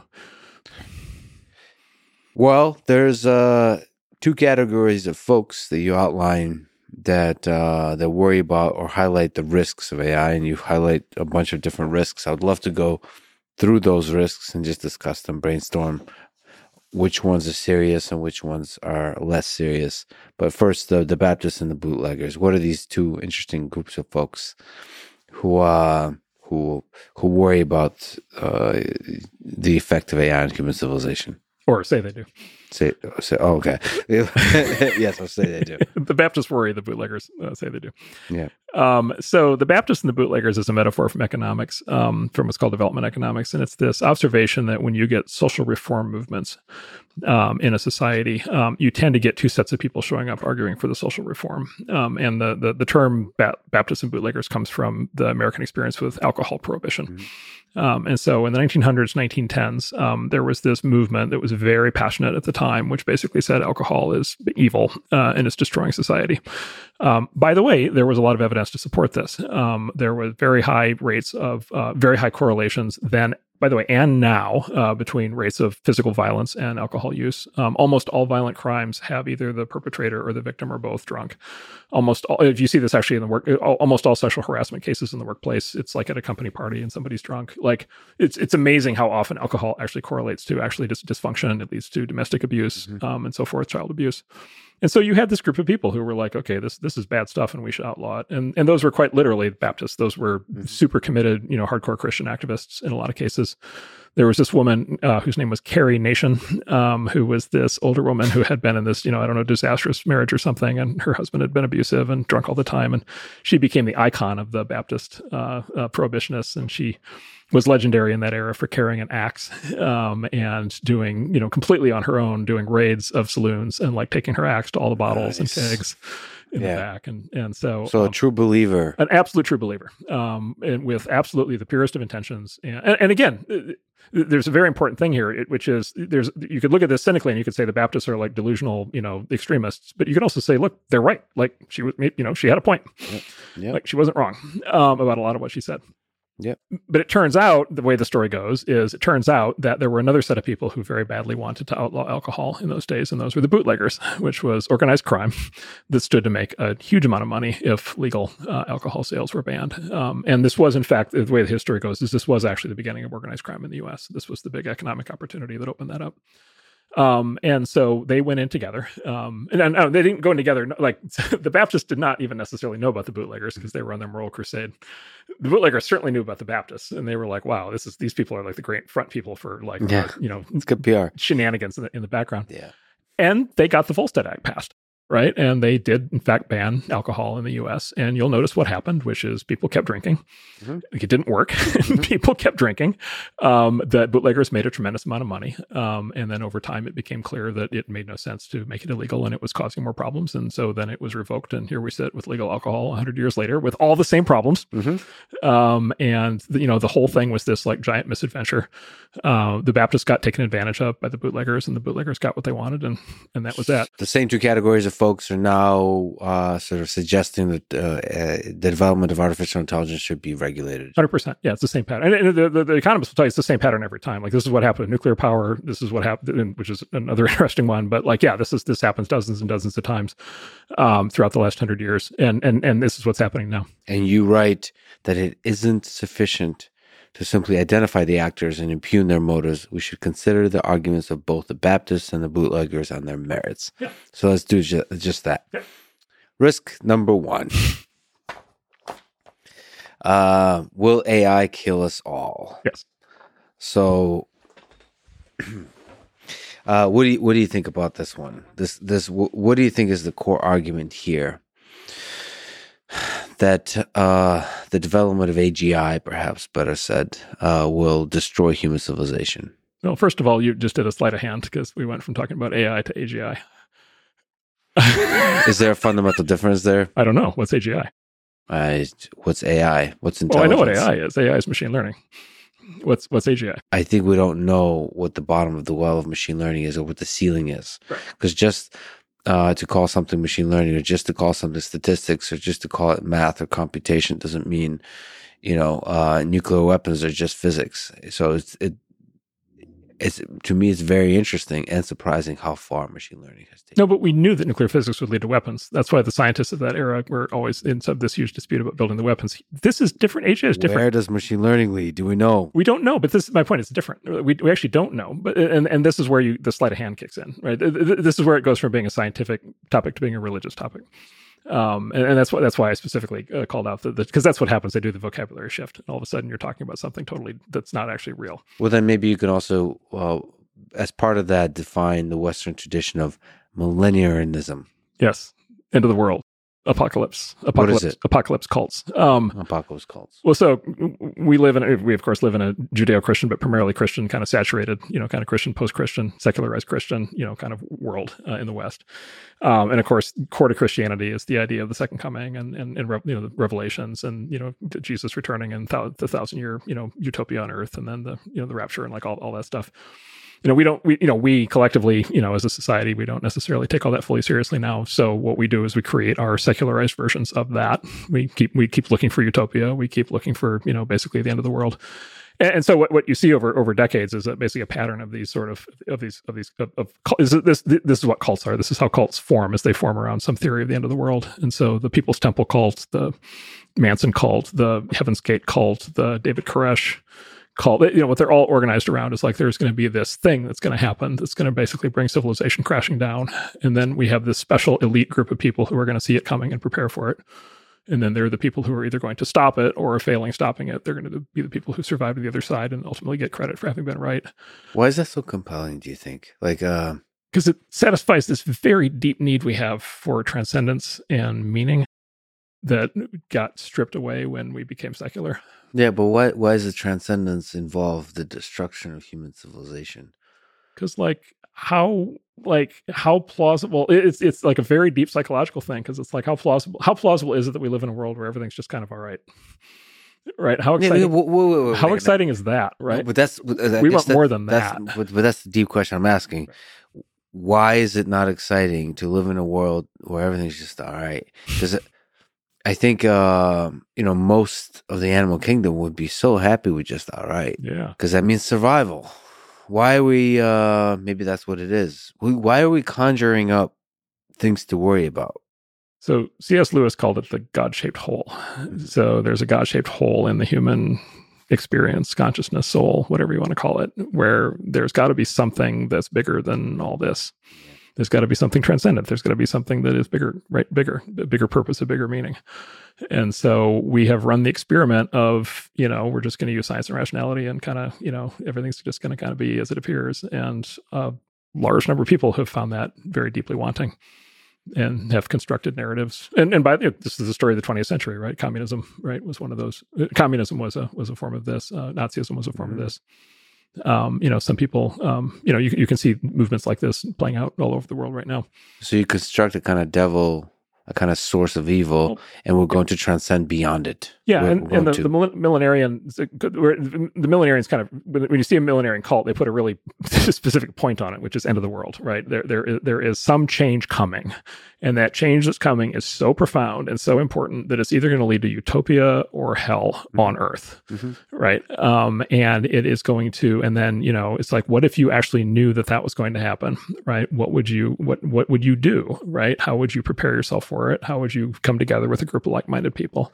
Right? What would you do? Would you plan like caches of weapons in the woods? Would you I don't know, create underground bunkers? Would you, spend your life trying to figure out a way to avoid having it happen? Yeah, that's a really compelling, exciting idea to have a club over, to have a little bit of tribe, like a get together on a Saturday night and drink some beers and talk about the end of the world and how you are the only ones who have figured it out. And then once you lock in on that, like, how can you do anything else with your life? Like, this is obviously the thing that you have to do. And then there's a psychological effect you alluded to. There's a psychological effect if you take a set of true believers and you leave them to themselves, they get more radical, right? Because they self-radicalize each other. That said, Yes. It doesn't mean they're not sometimes right. Yeah, the end of the world might be. Yes, correct. Like they might be right. Yeah. But like I have some pamphlets for you. Exactly. We'll talk about nuclear weapons because you have a really interesting little moment that I learned about in your essay. But, sometimes it could be right. Yeah. Because you were developing more and more powerful technologies in this case, and we don't know what the impact it will have on human civilization. Well, we can highlight all the different predictions about how it will be positive, but the risks are there, and you discuss some of them. Well, the steel man and his reputation are the same, which is you can't predict what's going to happen, right? You can't rule out that this will not end everything, right? But the response to that is you have just made a completely non-scientific claim. Yeah. You've made a religious claim, not a scientific claim. How does it get disproven? There's no, by definition with these kinds of claims, there's no way to disprove them. Yeah. Right. And so there's no, you just go right on the list. There's no hypothesis. There's no testability of the hypothesis. There's no way to falsify the hypothesis. There's no way to measure progress along the arc. Like it's just all completely missing. And so it's not scientific. And I don't think it's completely missing. It's somewhat missing. So for example, the people that say AI is going to kill all of us, I mean, they usually have ideas about how to do that, whether it's the paperclip maximizer or, it escapes. There's mechanism by which you can imagine it killing all humans. Models. And you can disprove it by saying there's a limit to the speed at which intelligence increases. Maybe show that like the sort of rigorously really describe model like how it could happen and say no, here's a physics limitation. There's like a physical limitation to how these systems would actually do damage to human civilization, and it is possible they will kill 10 to 20% of the population, but it seems impossible for them to kill 99%. There's practical counterarguments, right? So you mentioned basically what I described as the thermodynamic counterargument, which is so sitting here today, it's like where would the evil AGI get the GPUs? Yeah. Because like they don't exist. Yep. So you're going to have a very frustrated baby evil AGI who's going to be like trying to buy NVIDIA stock or something to get them to finally make some chips. Right. So the serious form of that is the thermodynamic argument, which is like, okay, where's the energy going to come from? Where's the processor going to be running? Where's the data center going to be happening? How is this going to be happening in secret such that it's not, So that's a practical counter argument to the runaway AGI thing. And we can argue that, discuss that. I have a deeper objection to it, which is this is all forecasting, it's all modeling, it's all future prediction, it's all future hypothesizing. Mm-hmm. It's not science. Sure, it is not. It is the opposite of science. So I'll pull out Carl Sagan. Extraordinary claims require extraordinary proof. Right? These are extraordinary claims. The policies that are being called for, right, to prevent this are of extraordinary magnitude, and I think we're going to cause extraordinary damage. And this is all being done on the basis of something that is literally not scientific. It's not a testable hypothesis. So the moment you say AI is going to kill all of us, therefore we should ban it, or that we should regulate it, all that kind of stuff, that's when it starts getting serious. Or start, military airstrikes on data centers. Oh boy! Right? And like, that's when it starts. Well, it starts getting real. So here's the problem with millenarian cults: they have a hard time staying away from violence. Yeah, but violence is so fun. If you're on the right end of it, they have a hard time avoiding violence. The reason they have a hard time avoiding violence is if you actually believe the claim, right, then what would you do to stop the end of the world? Well, you would do anything, right? Yeah. And this is where you get, and again, if you just look at the history of millenarian cults, this is where you get the People's Temple and everybody killing themselves in the jungle. And this is where you get Charles Manson and, sending in to kill the pigs. Like, this is the problem with these. They have a very hard time to run the line at actual violence. And I think in this case, they're already calling for it like today. And, where this goes from here as they get more worked up, like I think is like really concerning. Okay. But that's kind of the extremes. The extremes of anything are always concerning. It's also possible to kind of believe that AI has a very high likelihood of killing all of us. And therefore we should maybe consider slowing development or regulating. So not violence or any of these kinds of things, but saying like, all right, let's take a pause here. Biological weapons, nuclear weapons, like whoa. This is like serious stuff. We should be careful. So it is possible to kind of have a more rational response, right? If you believe this risk is real. Believe. Yes. So, is it possible to have a scientific approach to the prediction of the future? I mean, we just went through this with COVID. Yeah. What do we know about modeling? Well, I mean, what did we learn about modeling with COVID? There's a lot of lessons. They didn't work at all. They worked poorly. The models were terrible. The models were useless. I don't know if the models were useless or the people interpreting the models and then the centralized institutions that were creating policy rapidly based on the models and leveraging the models in order to support their narratives versus actually interpreting the error bars in the models and all that kind of stuff. What you had with COVID, my view, you had with COVID is you had these experts showing up. They claimed to be scientists, and they had no testable hypotheses whatsoever. They had a bunch of models. They had a bunch of forecasts, and they had a bunch of theories, and they laid these out in front of policymakers, and policymakers freaked out and panicked, right? And implemented a whole bunch of really terrible decisions that we're still living with the consequences of. Mm-hmm. And there was never any empirical foundation to any of the models. None of them ever came true. Yeah, to push back, there were certainly Baptists and bootleggers in the context of this pandemic, but there's still a usefulness to models, no? So not if they're reliably wrong, right? Then they're actually anti-useful, right? They're actually damaging. But what do you do with a pandemic? What do you do with any kind of threat? Don't you want to kind of have several models to play with as part of the discussion of what the hell do we do here? I mean, do they work? Is there an expectation that they actually work, that they have actual predictive value?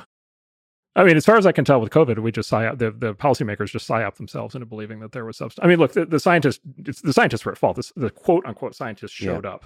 Mm-hmm. So I had some insight into this. So there was remember the Imperial College models out of London were the ones that were these are the gold standard models.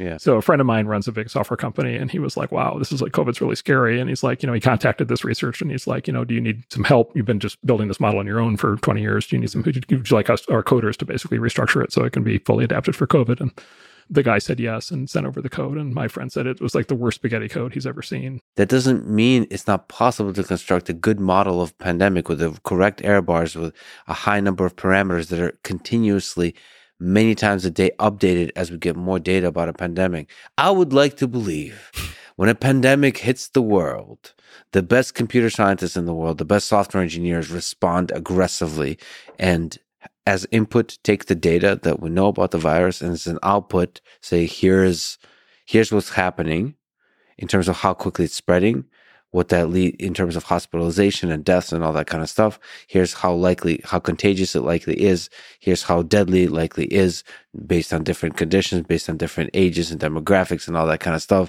So here's the best kinds of policy. It feels like you could have models, machine learning, that they don't perfectly predict the future, but they help you do something, because there's pandemics that are meh, they don't really do much harm, and there's pandemics, you can imagine them, they could do a huge amount of harm. They can kill a lot of people. So you should probably have some kind of data-driven models that keep updating, that allow you to make decisions that based how bad is this thing? Now you can criticize how horrible all of that went with the response to this pandemic, but I just feel like there might be some value to models. So to be useful at some point, it has to be predictive, right? So the easy thing for me to do is to say, obviously, you're right. Obviously, I want to see that just as much as you do, because anything that makes it easier to navigate through society through a wrenching, risk like that is, that sounds great. The harder objection to it is just simply you are trying to model a complex dynamic system with 8 billion moving parts, not possible. It's very tough. Can't be done. Complex systems can't be done. Machine learning says hold my beer, but it's possible. No, I don't know. I would like to believe that it is. Yeah. I'll put it this way. I think where you and I would agree is I think we would like that to be the case. We are strongly in favor of it. I think we would also agree that no such thing with respect to COVID or pandemics, no such thing. At least neither you nor I think are aware. I'm not aware of anything like that today. My main worry with the response to the pandemic is that same as with aliens, is that even if such a thing existed, and it's possible it existed, the policymakers were not paying attention. There was no mechanism that allowed those kinds of models to percolate out. Oh, I think we had the opposite problem during COVID. I think the policymakers, I think these people with basically fake science had too much access to the policymakers. Well, right, but the policymakers also they had a narrative in mind, and they also wanted to use whatever model that fit that narrative to help them out. So like it felt like there was a lot of politics and not enough science. Yeah, although a big part of what was happening, a big reason we got lockdowns for as long as we did was because these scientists came in with these like doomsday scenarios that were like just like completely off the hook. Scientists in quotes. That's not quote unquote scientists. That's not okay. Let's give love to science. That is the way out. Science is a process of testing hypotheses. Yeah. Modeling does not involve testable hypotheses, right? Like I don't even know that. I don't even know that modeling actually qualifies as science. Maybe that's a side conversation we could have sometime over a beer. It's really interesting. But what do we do about the future? I mean, what? So number one is when we start with number one, humility. It goes back to this thing of how do we determine the truth. Number two is we don't believe, it's the old, I've got a hammer, everything looks like a nail, right? This is one of the reasons I gave Lex a book, which the topic of the book is what happens when scientists basically stray off the path of technical knowledge and start to weigh in on politics and societal issues. In this case, philosophers. Well, in this case, philosophers, but he actually talks in this book about like Einstein. He talks about the nuclear age and Einstein. He talks about the physicists doing very similar things at the time. The book is When Reason Goes on Holiday, Philosophers and Politics by Nevin. And it's just a story. It's a story. There are other books on this topic, but this is a new one that's really good. It's just a story of what happens when experts in a certain domain decide to weigh in and become basically social engineers and political, basically political advisors. And it's just a story of just unending catastrophe, right? And I think that's what happened with COVID again.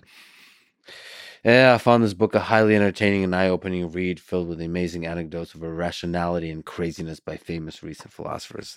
After you read this book, you will not look at Einstein the same. Oh, boy. Yeah. Don't destroy my heroes. You will not be a hero of yours anymore. I'm sorry. You shouldn't read the book. All right. But here's the thing. The AI risk people, they don't even have the COVID model. At least not that I'm aware of. No. Like, there's not even the equivalent of the COVID model. They don't even have the spaghetti code. They've got a theory and a warning and a this and a that. And like, if you ask like, okay, well, here's, the ultimate example is, okay, how do we know, right? How do we know that an AI is running away? Like, how do we know that the FOOM takeoff thing is actually happening? And the only answer that any of these guys have given that I've ever seen is, it's when the loss rate, the loss function in the training drops.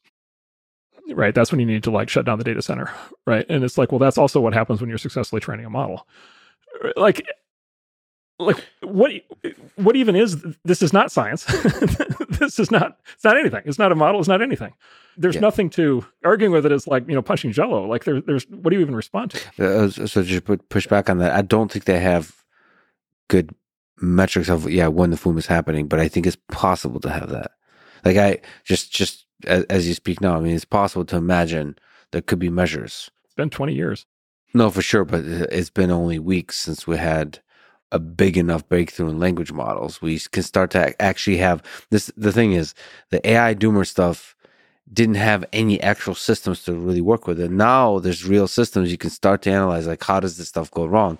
And I think you kind of agree that there is a lot of risks that we can analyze. The benefits outweigh the risks in many cases. Well, the risks are not existential. Yes, well, not in the FOOM paperclip. Not this. There's another sleight of hand that you just alluded to. There's another sleight of hand that happens, which is I think I'm very good at the sleight of hand thing, which is very not scientific. So, the book Superintelligence, right, which is like the Nick Bostrom's book, which is like the origin of a lot of this stuff, which was written, 10 years ago or something. So he does this really fascinating thing in the book, which is he basically says there are many possible routes to machine intelligence, to artificial intelligence. And he describes all the different routes to artificial intelligence, all the different possible, everything from biological augmentation through to, all these different things. One of the ones that he does not describe is large language models, because, of course, the book was written before they were invented, and so they didn't exist. In the book, he describes them all, and then he proceeds to treat them all as if they're exactly the same thing. Mm-hmm. He presents them all as sort of an equivalent risk to be dealt with in an equivalent way to be thought about the same way. And then the risk, the quote-unquote risk that's actually emerged is actually a completely different technology than he was even imagining. And yet all of his theories and beliefs are being transplanted by this movement, like straight onto this new technology. And so again, like, there's no other area of science or technology where you do that. Yeah. Like when you're dealing with like organic chemistry versus inorganic chemistry, you don't just like say, with respect to like either one, basically maybe, growing up and eating the world or something, like they're just going to operate the same way. Like you don't But you can start talking about like as we get more and more actual systems that start to get more and more intelligent, you can start to actually have more scientific arguments here. Oh yeah, Like high level, you can talk about the threat of autonomous weapon systems back before we had any automation in the military, and that would be like very fuzzy kind of logic. But the more and more you have drones that are becoming more and more autonomous, you can start imagining, okay, what does that actually look like, and what's the actual threat of autonomous weapon systems? How does it go wrong? And still it's very vague, but you start to get a sense of like, all right, it should probably be illegal or wrong or not allowed to do like mass deployment of fully autonomous drones that are doing aerial strikes on large areas. I think it should be required. Right. So that's no. I think it should be required that only aerial vehicles are automated. Okay, so you want to go the other way. I want to go the other way. So that okay. I think it's obvious that the machine is going to make a better decision than the human pilot. I think it's obvious that it's in the best interest of both the attacker and the defender and humanity at large if machines are making more of these decisions and not people. I think people make terrible decisions in times of war. But like there's ways this can go wrong too, right? Well, wars go terribly wrong now. This goes back to this is that whole thing about like does the self-driving car need to be perfect versus does it need to be better than the human driver? Yeah. Does the automated drone need to be perfect or does it need to be better than a human pilot at making decisions under enormous amounts of stress and uncertainty? Yeah. Well, on average, right. The worry that AI folks have is the runaway. They're going to come alive, right? Then again, that's the sleight of hand, right? Not come alive. Well, no, hold on a second. You lose control. But then they're going to develop goals of their own. They're going to develop a mind of their own. They're going to develop their own, right? No, more like Chernobyl style meltdown, like just bugs in the code accidentally, force you. Like, the results in the bombing of like large civilian areas. Okay. To a degree that's not possible in the current military strategies controlled by humans. Well, actually, we've been doing a lot of mass bombings of cities for a very long time. Yes, and a lot of civilians died. And if you watch the documentary "The Fog of War," McNamara spends a big part of it talking about the firebombing of the Japanese cities, burning them straight to the ground. Yeah. Right, the devastation in Japan, the American military firebombing the cities in Japan was a considerably bigger devastation than the use of nukes. Right, so we've been doing that for a long time. We also did that to Germany, by the way. Germany did that to us. Right, like that's an old tradition. The minute we got airplanes, we started doing indiscriminate bombing. So one of the things we're still doing it. The modern U.S. Military can do with technology, with automation, but technology more broadly, is higher and higher precision strikes. Yeah. Well, and so precision is obviously precision, and this is the JDAM, right? So there was this big advance called the JDAM, which basically was strapping a GPS transceiver to an unguided bomb and turning it into a guided bomb.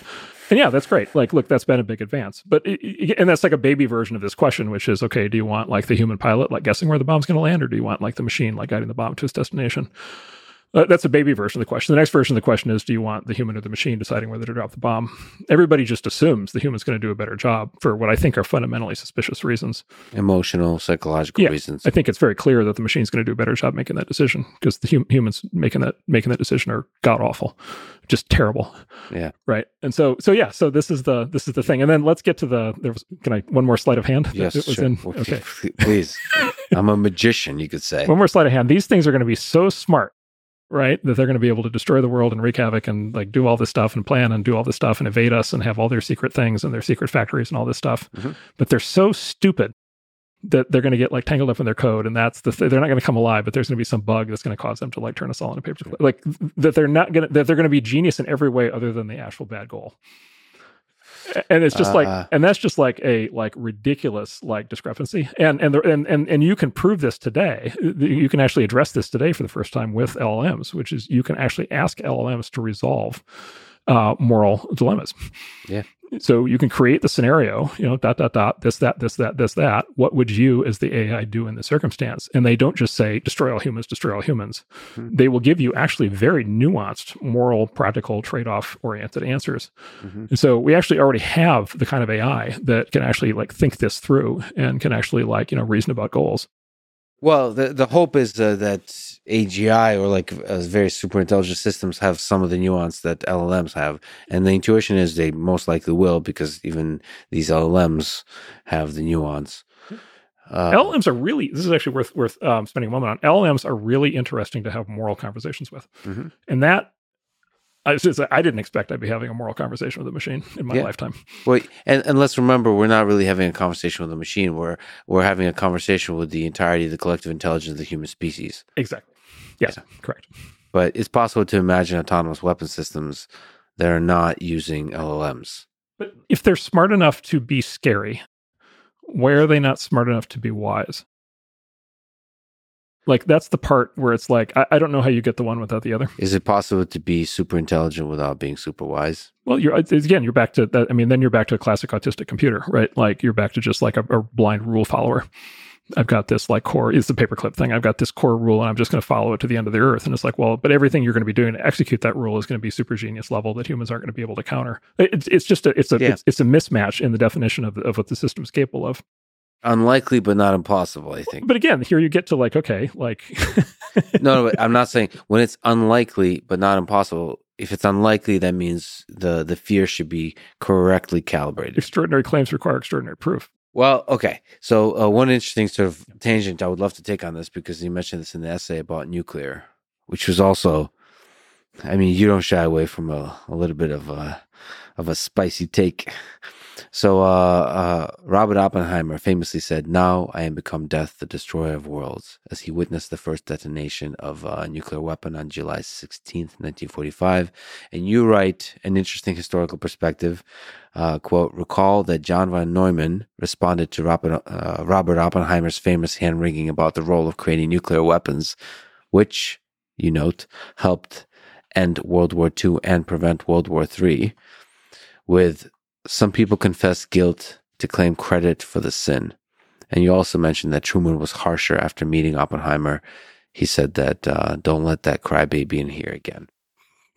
Real quote, by the way, from Dean Acheson.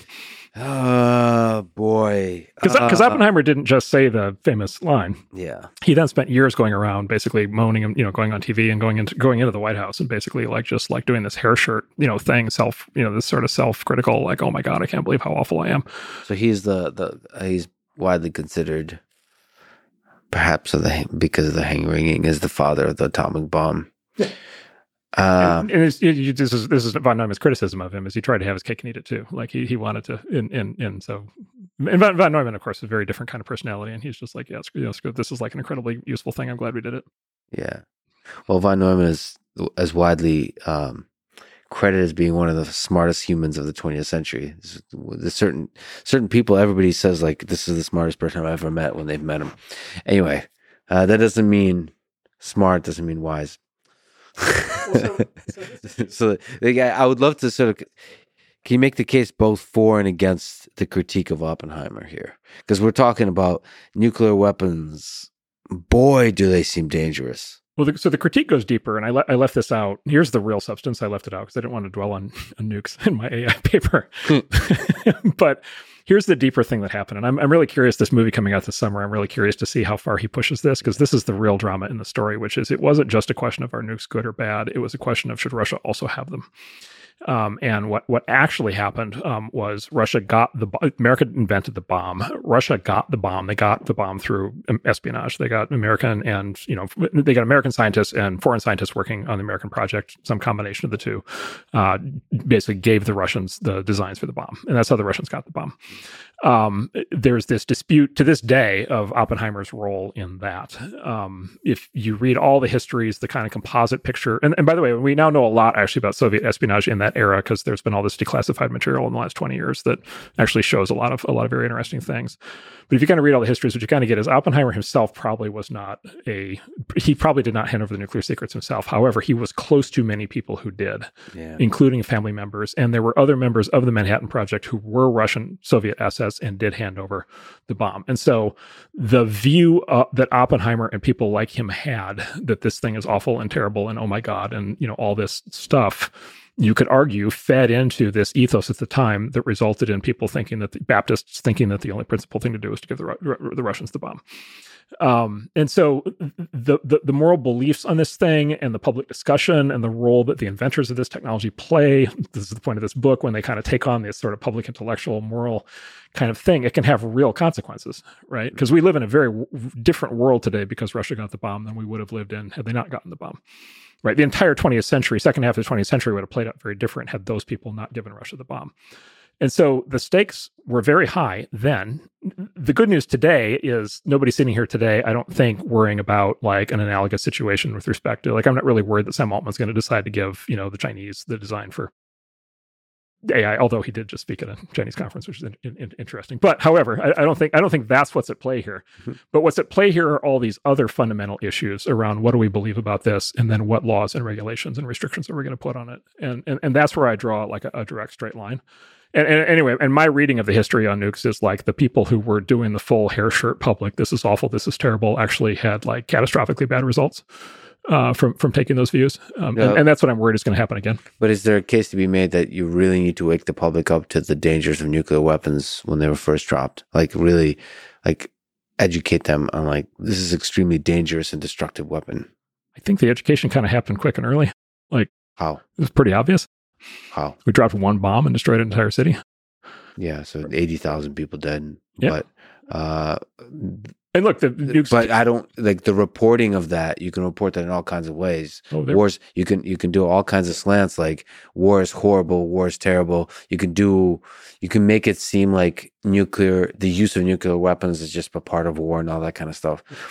Something about the reporting and the discussion of nuclear weapons resulted in us being terrified, in awe of the power of nuclear weapons, and that potentially fed in a positive way towards the game theory of mutually assured destruction. Well, so this gets to what actually let's get to what actually happened. Some of it's happened. me playing devil's advocate here. Yeah, sure, of course. Let's get to what actually happened and then kind of back into that. Yeah. So what actually happened, I believe, and again, I think this is a reasonable reading of history, is what actually happened was nukes then prevented World War III. And they prevented World War III through the game theory of mutually assured destruction. Had nukes not existed, right, there would have been no reason why the Cold War did not go hot, right? And then and the military planners at the time, right, thought on both sides thought that there was going to be World War III on the plains of Europe, and they thought there was going to be like 100 million people dead, right? It was like the most obvious thing in the world to happen, right? And it's the dog that didn't bark, right? Like it may be like the best single net thing that happened in the entire 20th century is that like that didn't happen. Yeah, actually, just on that point, you say a lot of really brilliant things. It hit me just as you were saying it. I don't know why it hit me for the first time, but we got 2 wars in a span of like 20 years. Like we could have kept getting more and more world wars, and more ruthless.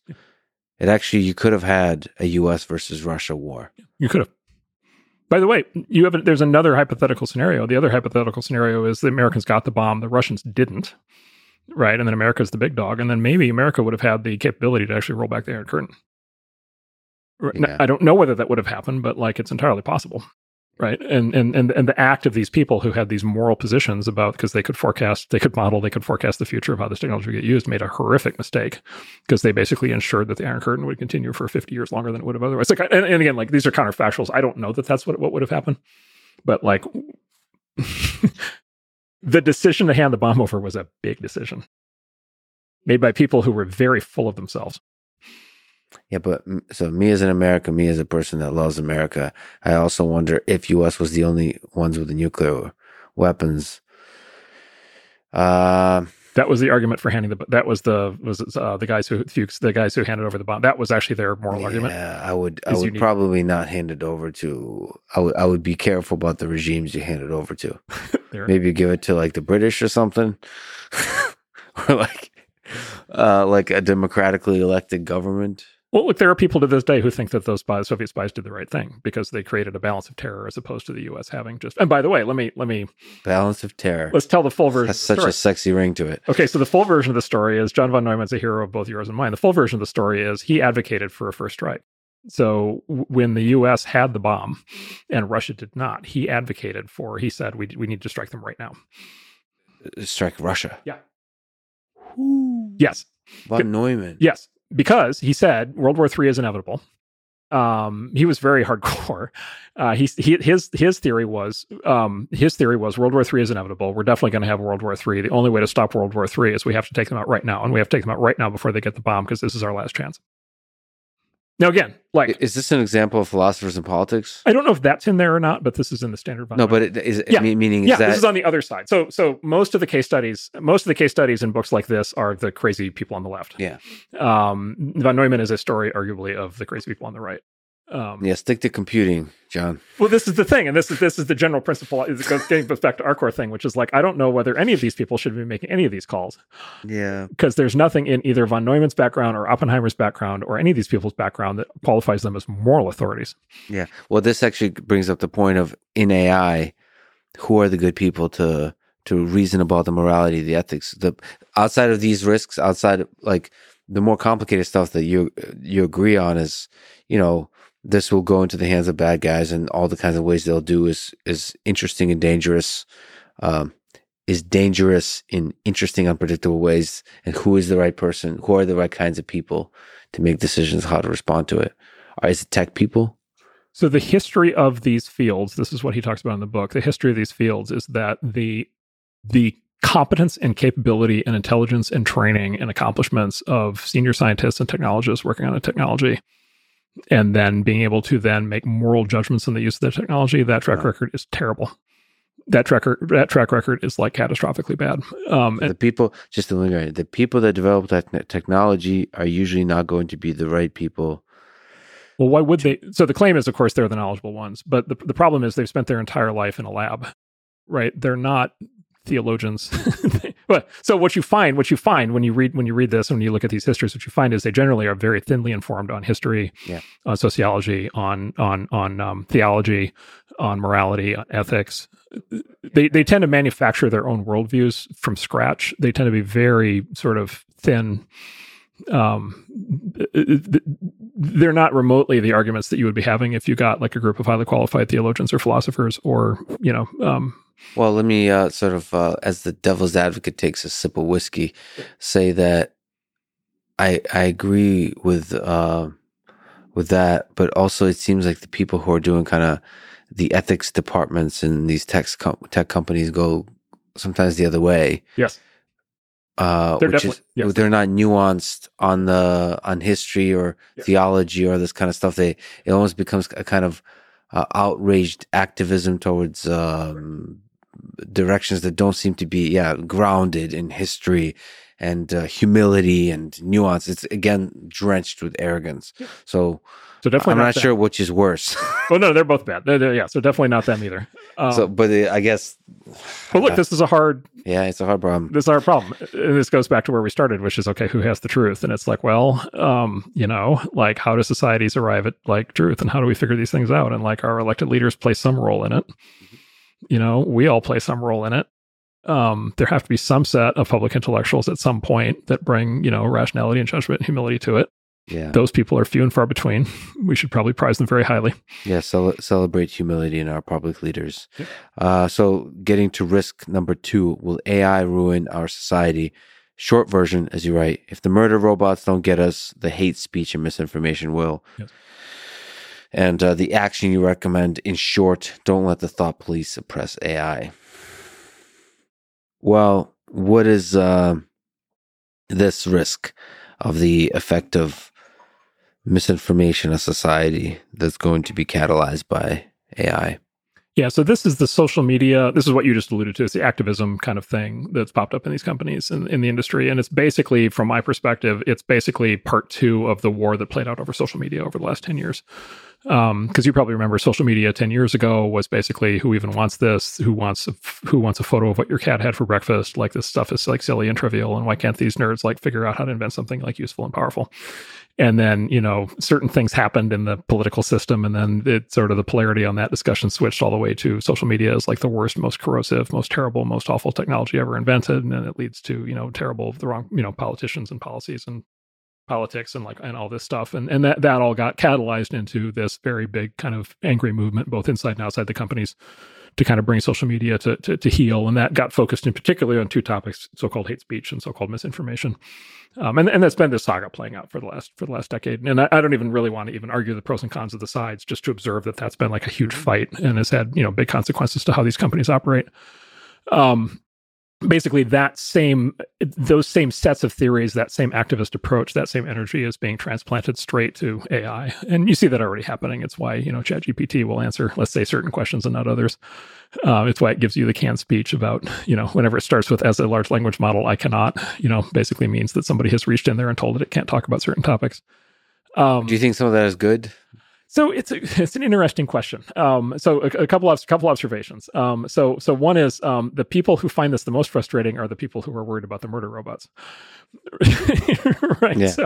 So and in fact the so-called X risk people, right? They started with the term AI safety. The term became AI alignment. When the term became AI alignment is when this switch happened from we're worried it's going to kill us all to we're worried about hate speech and misinformation. Sure. The AI X risk people have now renamed their thing AI not kill everyone-ism. Which I have to admit is a catchy term.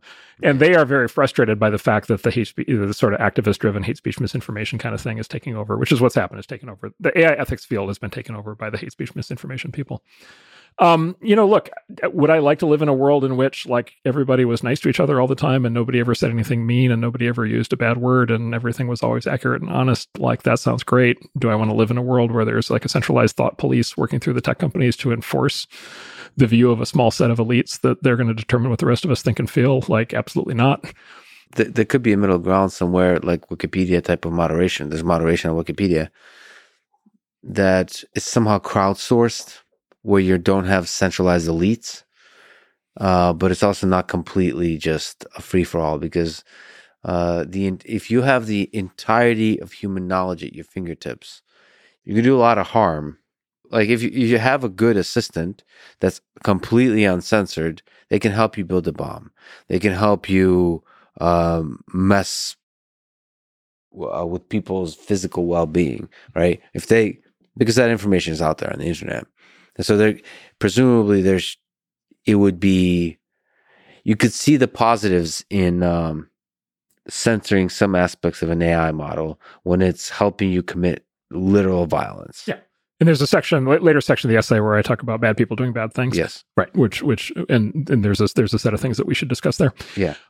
What happens in practice is these lines, as you alluded to this already, these lines are not easy to draw. And what I've observed in the social media version of this is, the way I describe it is, the slippery slope is not a fallacy, it's an inevitability. Yeah. The minute you have this kind of activist personality that gets in a position to make these decisions, they take it straight to infinity. Like it goes into the crazy zone like almost immediately and never comes back, because people become drunk with power, right? And they look, if you're in the position to determine what the entire world thinks and feels and reads and says, like, you're going to take it. And, Elon has, ventilated this with the Twitter files over the last, 3 months. And it's just like crystal clear, like how bad it got there. Now, reason for optimism is what Elon is doing with community notes. So community notes is actually a very interesting thing. So what Elon is trying to do with community notes is he's trying to have it where there's only a community note when people who have previously disagreed on many topics agree on this one. Yes, that's what I'm trying to get at. Is like there could be Wikipedia like models or community notes type of models where allows you to essentially either provide context or censor in a way that does not resist the slippery slope nature. Now, there's an entirely different approach here, which is basically we have AIs that are producing content. We could also have AIs that are consuming content. Yeah. Right. And so one of the things that your assistant could do for you is help you consume all the content. Right. And basically tell you when you're getting played. So, for example, I'm going to want the AI that my kid uses, right, to be very, child safe. And I'm going to want it to filter for him all kinds of inappropriate stuff that he shouldn't be saying just because he's a kid. Yeah. Right. And you see what I'm saying is you can implement that. Architecturally, you could say you can solve this on the client side, right? Solving it on the server side gives you an opportunity to dictate for the entire world, which I think is where you take the slippery slope to hell. There's another architectural approach, which is to solve this on the client side, which is certainly what I would endorse. It's AI risk number 5. Will AI lead to bad people doing bad things? I can just imagine language models used to do so many bad things, but the hope is there that you can have large language models used to then defend against it by more people, by smarter people, by more effective people, skilled people, all that kind of stuff. Three-part argument on bad people doing bad things. So number one, right, you can use the technology defensively, and we should be using AI to build like broad spectrum vaccines and antibiotics for like bioweapons, and we should be using AI to like hunt terrorists and catch criminals, and like we should be doing like all kinds of stuff like that. And in fact, we should be doing those things even just to like go get like, you know, basically go eliminate risk from like regular pathogens that aren't like constructed by an AI. So there's the whole defensive set of things. Second is we have many laws on the books about the actual bad things, right? So it is actually illegal to be to commit crimes, to commit terrorist acts, to, you know, build pathogens with the intent to deploy them to kill people. And so we have those. We actually don't need new laws for the vast majority of the scenarios. We actually already have the laws on the books. The third argument is the minute, and this is sort of the foundational one that gets really tough, but the minute you get into this thing, which you were kind of getting into, which is like, okay, but like, don't you need censorship sometimes, right? And don't you need restrictions sometimes? It's like, okay, what is the cost of that? And in particular, in the world of open source, right? And so is open source AI going to be allowed or not? If open source AI is not allowed, then what is the regime that's going to be necessary legally and technically to prevent it from developing? Right. And here again is where you get into, and people have proposed these kinds of things, you get into, I would say, pretty extreme territory pretty fast. Do we have a monitor agent on every CPU and GPU that reports back to the government what we're doing with our computers? Are we seizing GPU clusters that get beyond a certain size? And then, by the way, how are we doing all that globally? Right. And like, if China is developing an LLM beyond the scale that we think is allowable, are we going to invade? Yeah. Right. And you have figures on the AI X risk side who are advocating, you know, potentially up to nuclear strikes to prevent, you know, this kind of thing. And so here you get into this thing. And again, you know, you could maybe say this is, you know, you could even say this is what good, bad, or indifferent or whatever. But like, here's the comparison to nukes. The comparison to nukes is very dangerous because one is just nukes were just a bomb, although we can come back to nuclear power. But the other thing was like with nukes, you could control plutonium, right? You could track plutonium and it was like hard to come by. AI is just math and code, right? It's in like math textbooks, and it's like there are YouTube videos that teach you how to build it. And like there's open source, there's already open source. You know, there's a 40 billion parameter model running around already called Falcon Online that anybody can download. And so, okay, you walk down the logic path that says we need to have guardrails on this, and you find yourself in a authoritarian, totalitarian regime of thought control and machine control that would be so brutal that you would have destroyed the society that you're trying to protect. And so I just don't see how that actually works. So yeah, you have to understand my brain's going full steam ahead here, because I agree with basically everything you're saying, but I'm trying to play devil's advocate here. Because, okay, you highlighted the fact that there is a slippery slope to human nature. The moment you censor something, you start to censor everything. That alignment starts out sounding nice, but then you start to align to the beliefs of some select group of people, and then it's just your beliefs. The number of people you're aligning to is smaller and smaller as that group becomes more and more powerful. Okay, but that just speaks to the people that censor are usually the assholes, and the assholes get richer. I wonder if it's possible to do without that for AI. One way to ask this question is: do you think the base models, the baseline foundation models, should be open sourced, like what Mark Zuckerberg is saying they want to do? So I think it's totally appropriate that companies that are in the business of producing a product or service should be able to have a wide range of policies that they put, right? And I want a heavily censored model for my 8-year-old. Like, I actually want that. Like I would pay more money for the one that's more heavily censored than the one that's not, right? And so, like, there are certainly scenarios where companies will make that decision. Look, an interesting thing you brought up, is this really a speech issue? One of the things that the big tech companies are dealing with is that content generated from an LLM is not covered under Section 230, which is the law that protects internet platform companies from being sued for the user-generated content. And so it's actually yes. And so there's actually there's actually a question. I think there's still a question, which is can big American companies actually field generative AI at all, or is the liability actually going to just ultimately convince them that they can't do it? Because the minute the thing says something bad, and it doesn't even need to be hate speech, it could just be like an inaccurate. It could hallucinate a product, detail on a vacuum cleaner, and all of a sudden the vacuum cleaner company sues for misrepresentation. And there's an asymmetry there, right? Because the LLM is going to be producing billions of answers to questions, and it only needs to get a few wrong to have. So laws have to get updated really quick here. Yeah, and nobody knows what to do with that, right? So anyway, like there are big questions around how companies operate at all. So we talk about those, but then there's this other question of like, okay, the open source. So what about open source? And my answer to your question is kind of like, obviously, yes, the models there has to be full open source here, because to live in a world in which that open source is not allowed is a world of draconian speech control, human control, machine control. I mean, black helicopters with jackbooted thugs coming out, rappelling down and seizing your GPU like territory. Well, no, I'm 100% serious. You're saying slippery slope always leads there. No. That's what's required to enforce it. Like, how will you enforce a ban on open source AI? No, you could add friction to it. Like, hard to get the models, because people will always be able to get the models, but it'll be more in the shadows, right? The leading open source model right now is from the UAE. Yes. Like, the next time they do that, what do we do? Yeah. Like, oh, I see. You're like the 14-year-old in Indonesia comes out with a breakthrough model. We talked about most great software comes from a small number of people. Some kid comes out with some big new breakthrough in quantization or something, and has some huge breakthrough. And like, what are we gonna like invade Indonesia and arrest him? It seems like in terms of size of models and effectiveness of models, the big tech companies will probably lead the way for quite a few years. And the question is of what policies they should use. The kid in Indonesia should not be regulated, but should Google, Meta, Microsoft, OpenAI be regulated? Well, but this goes, okay, so when does it become dangerous? Yeah.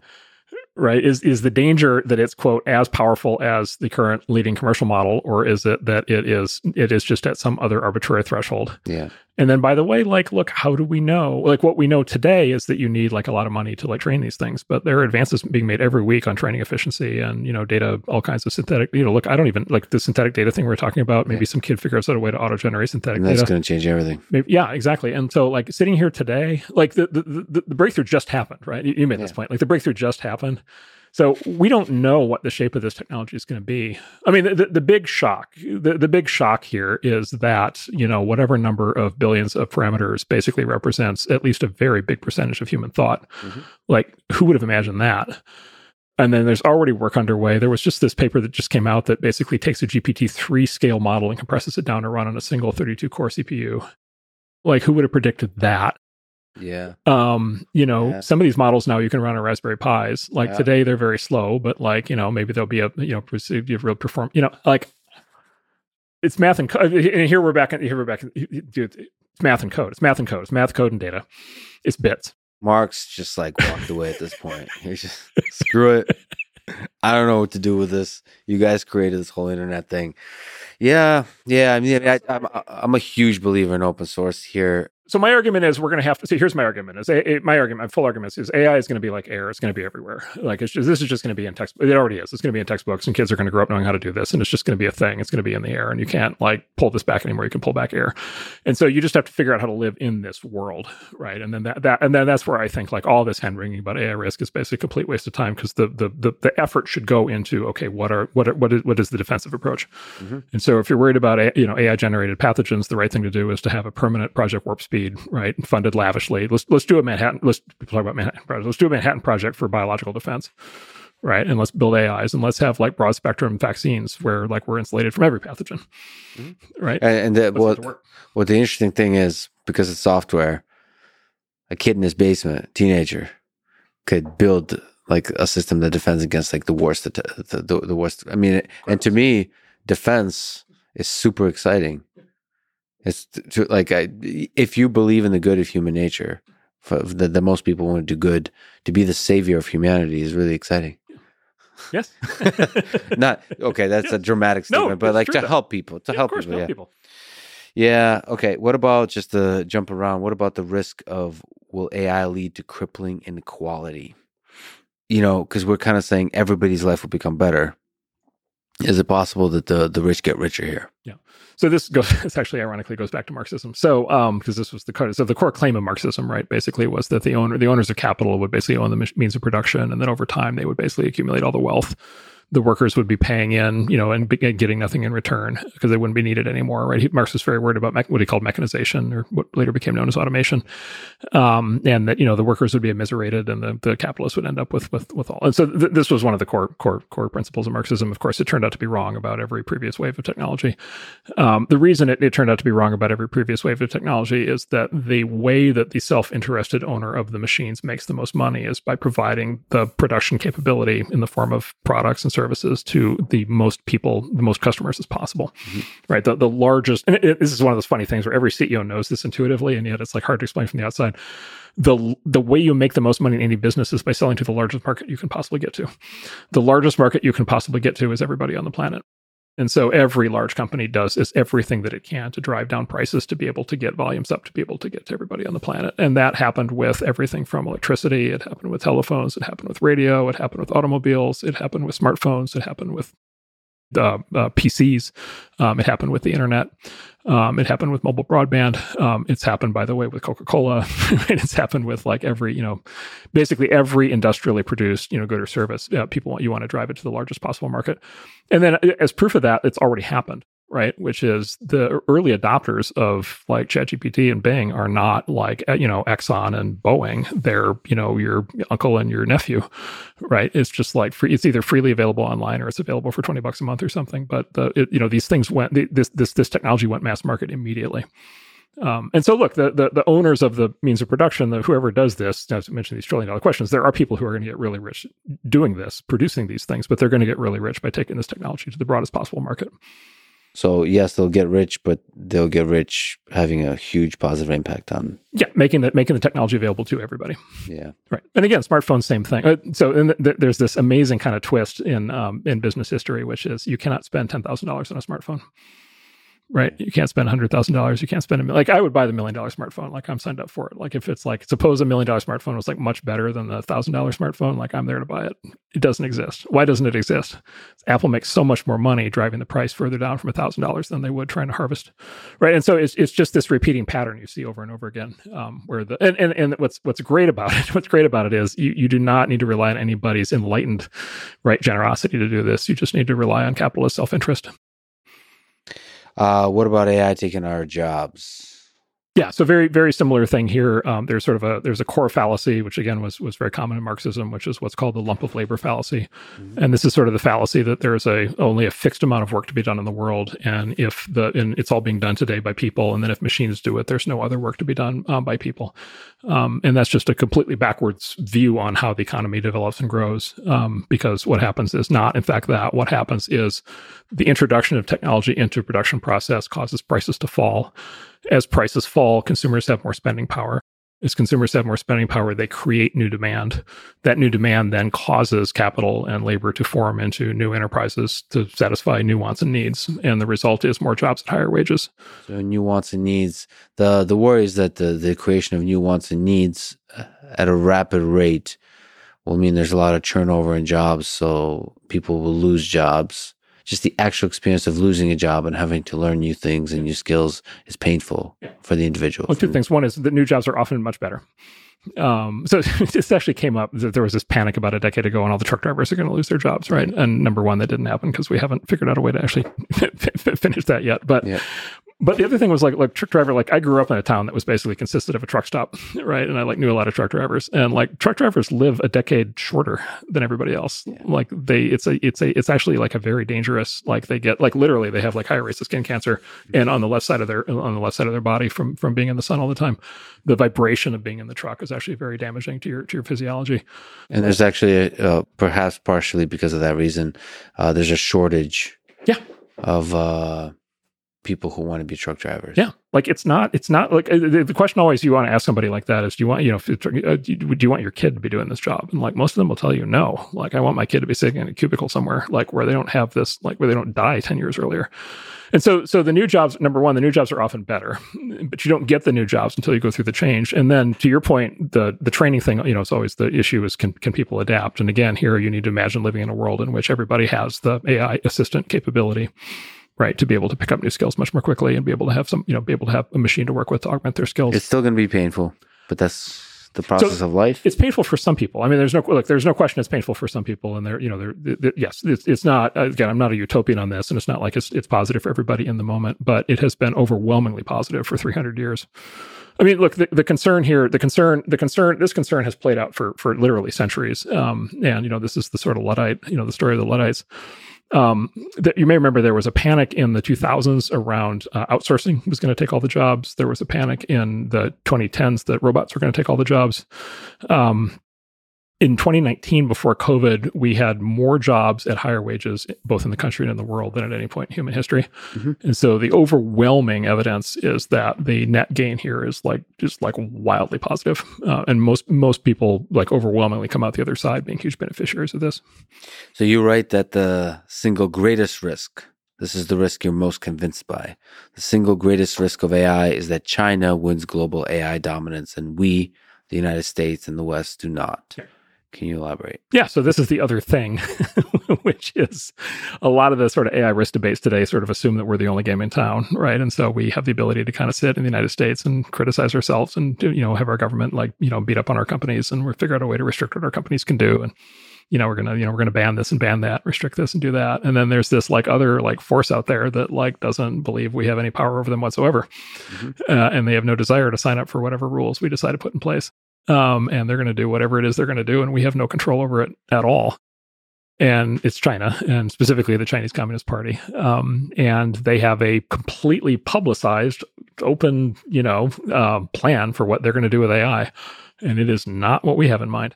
And not only do they have that as a vision and a plan for their society, but they also have it as a vision and plan for the rest of the world. So their plan is what? Surveillance? Yeah, authoritarian control.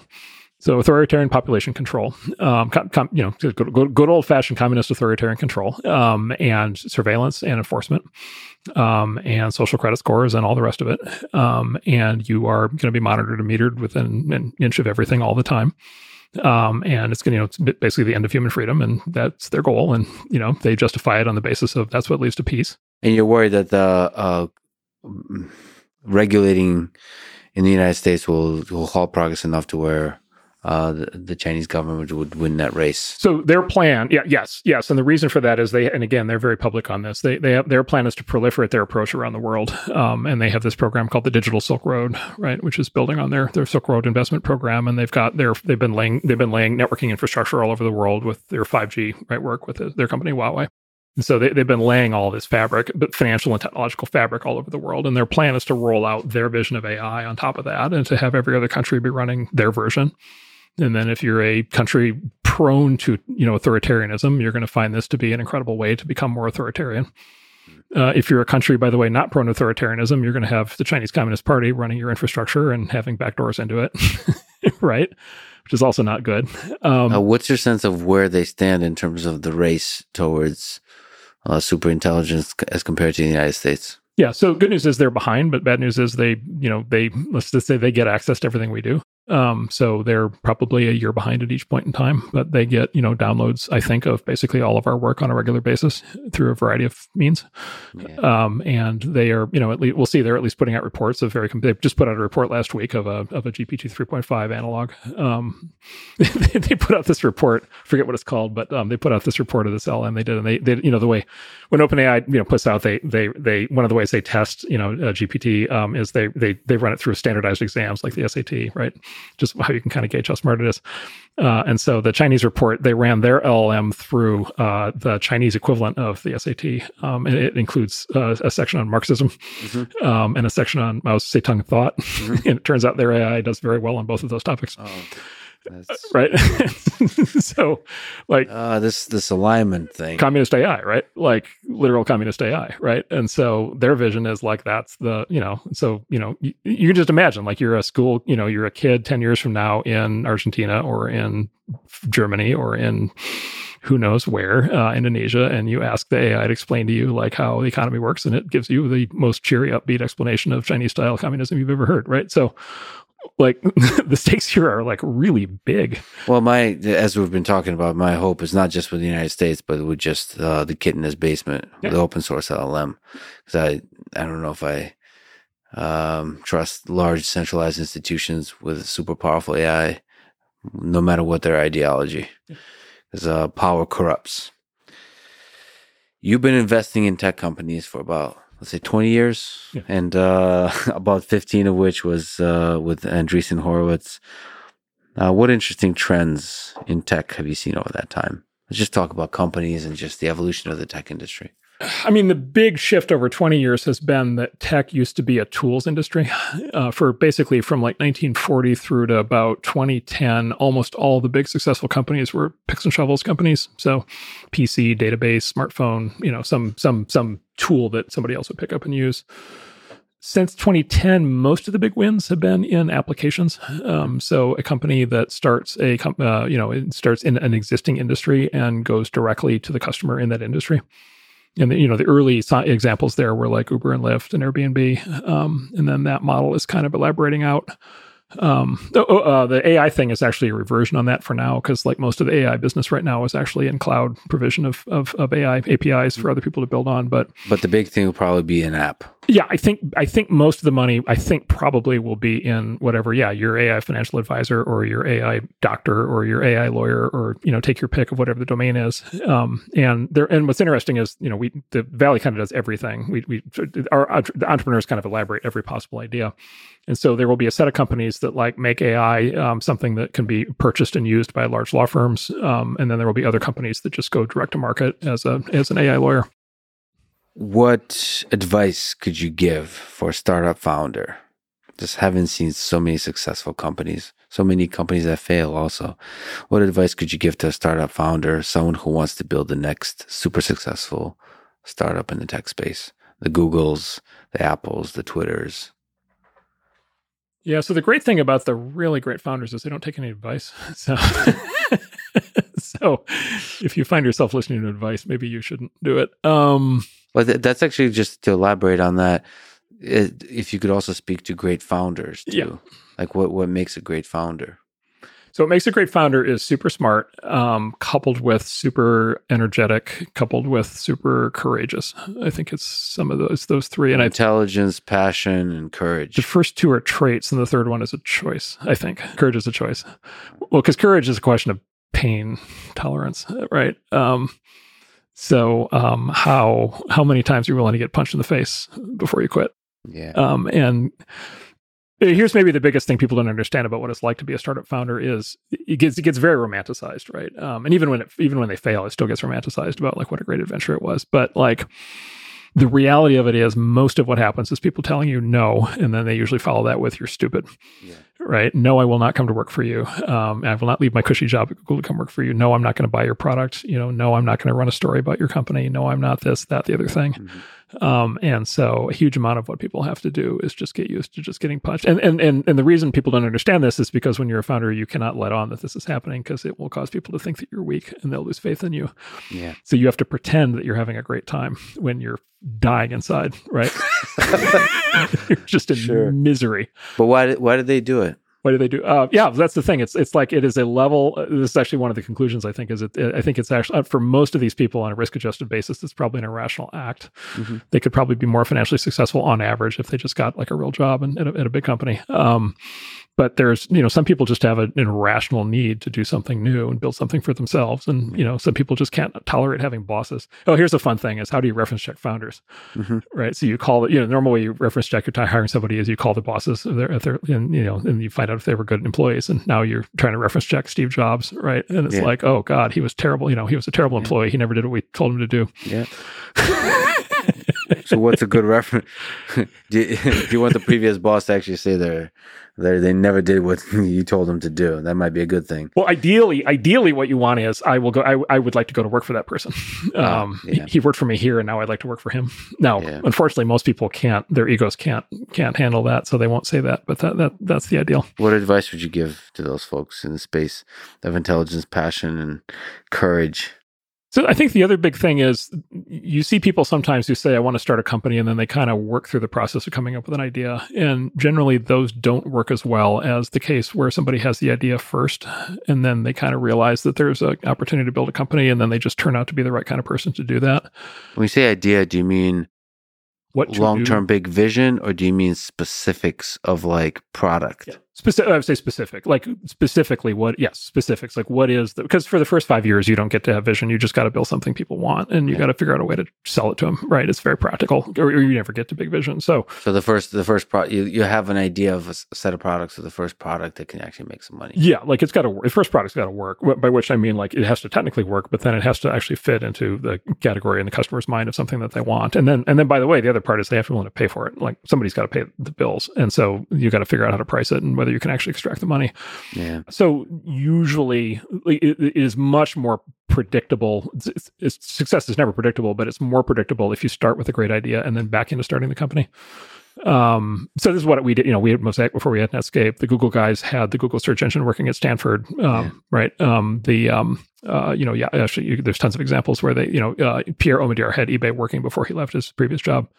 So I really love that idea of just having a prototype that actually works before you even begin to remotely scale. Yeah. By the way, it's also far easier to raise money, right? Like the ideal pitch that we receive is, here's the thing that works. Would you like to invest in our company or not? Yeah. Like that's so much easier than here's 30 slides with a dream, right? And then we have this concept called the idea maze, which our Balaji Srinivasan came up with when he was with us. So then there's this thing. This goes to mythology, which is there's a mythology that kind of these ideas kind of arrive like magic, or people kind of stumble into them. It's like eBay with the pest dispensers or something. The reality usually with the big successes is that the founder has been chewing on the problem for 5 or 10 years before they start the company. And they often worked on it in school, or they even experimented on it when they were a kid. And they've been kind of training up over that period of time to be able to do the thing. So they're like a true domain expert. And it sort of sounds like mom and apple pie, which is, you want to be a domain expert in what you're doing, but you would, the mythology is so strong of like, oh, I just like had this idea in the shower and now I'm doing it. Like, it's generally not that. No, because maybe in the shower you had the exact product implementation details, but usually you're going to be for like years, if not decades, thinking about like everything around that. Well, we call it the idea maze because the idea maze basically is like there's all these permutations. Like for any idea, there's like all these different permutations. Who should the customer be? What shape, form should the product have? And how should we take it to market? And all these things. And so the really smart founders have thought through all these scenarios by the time they go out to raise money. And they have like detailed answers on every one of those fronts because they put so much thought into it. The sort of more haphazard founders haven't thought about any of that, and it's the detailed ones who tend to do much better. So how do you know when to take a leap? If you have a cushy job or a happy life? I mean, the best reason is just because you can't tolerate not doing it, right? Like this is the kind of thing where if you have to be advised into doing it, you probably shouldn't do it. And so it's probably the opposite, which is you just have such a burning sense of this has to be done. I have to do this. I have no choice. What if it's going to lead to a lot of pain? It's going to lead to a lot of pain. I think that's... What if it means losing sort of social relationships and damaging your relationship with loved ones and all that kind of stuff? Yeah, look, so like it's going to put you in a social tunnel for sure, right? So you're going to there's this game you can play on Twitter, which is you can do any whiff of the idea that there's basically any such thing as work-life balance and that people should actually work hard and everybody gets mad. But like the truth is, like all the successful founders are working 80-hour weeks and they're working, they form very, very strong social bonds with the people they work with. They tend to lose a lot of friends on the outside or put those friendships on ice. Like that's just the nature of the thing. For most people, that's worth the trade-off. The advantage, maybe younger founders have is maybe they have less, maybe they're not, for example, if they're not married yet or don't have kids yet, that's an easier thing to bite off. Can you be an older founder? Yeah, you definitely can. Yeah. Many of the most successful founders are second, third, fourth time founders. They're in their 30s, 40s, 50s. The good news with being an older founder is you know more and you know a lot more about what to do, which is very helpful. The problem is, okay, now you've got like a spouse and a family and kids and like you've got to go to the baseball game and like you can't go to the baseball, and so life is full of difficult choices. Yes. Marc Andreessen. You've written a blog post on what you've been up to. You wrote this in October 2022. Quote, mostly I try to learn a lot. For example, the political events of 2014 to 2016 made clear to me that I didn't understand politics at all, referencing maybe some of this book here. So I deliberately withdrew from political engagement and fundraising and instead read my way back into history and as far to the political left and political right as I could. So just high level question, what's your approach to learning? Yeah, so it's basically, I would say I'm an autodidact. So it sort of it's going down the rabbit holes. So it's a combination. So I kind of allude to it in that quote. It's a combination of breadth and depth. And so I go broad by the nature of what I do. I go broad, but then I tend to go deep in a rabbit hole for a while, read everything I can, and then come out of it. And I might not revisit that rabbit hole for another decade. And in that blog post that I recommend people go check out, you actually list a bunch of different books that you recommend on different topics on the American left and the American right. It's just a lot of really good stuff. The best explanation for the current structure of our society and politics, you give 2 recommendations: 4 books on the Spanish Civil War, 6 books on deep history of the American right, comprehensive biographies of Adolf Hitler, one of which I read, I can recommend, 6 books on the deep history of the American left. So American right, American left, looking at the history to give you the context.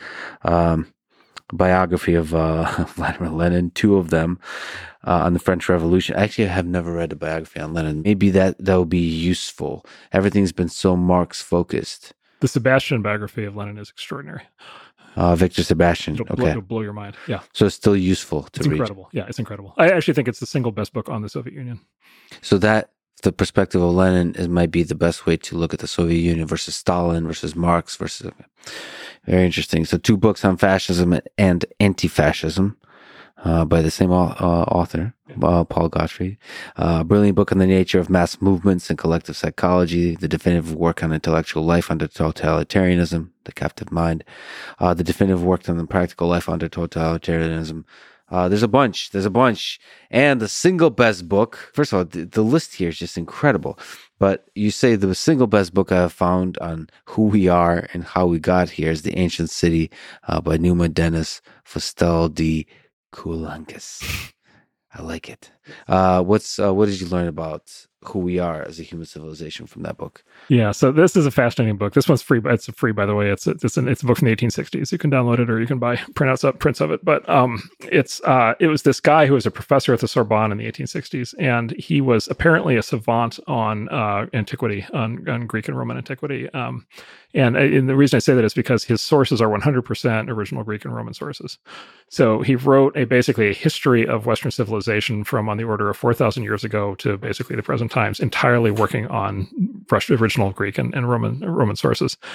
And what he was specifically trying to do was he was trying to reconstruct from the stories of the Greeks and the Romans. He was trying to reconstruct what life in the West was like before the Greeks and the Romans, which was in the civilization known as the Indo-Europeans. And the short answer is, and this is sort of circa 2000 BC to, sort of 500 BC, kind of that 1500 year stretch where civilization developed. And his conclusion was basically cults. They were basically cults, and civilization was organized into cults, and the intensity of the cults was like a millionfold beyond anything that we would recognize today. Like, it was a level of all-encompassing belief and an action around religion that was at a level of extremeness that we wouldn't even recognize it. And so specifically, he tells the story of basically there were 3 levels of cults. There was the family cult, the tribal cult, and then the city cult as society scaled up. And then each cult was a joint cult of family gods, which were ancestor gods, and then nature gods.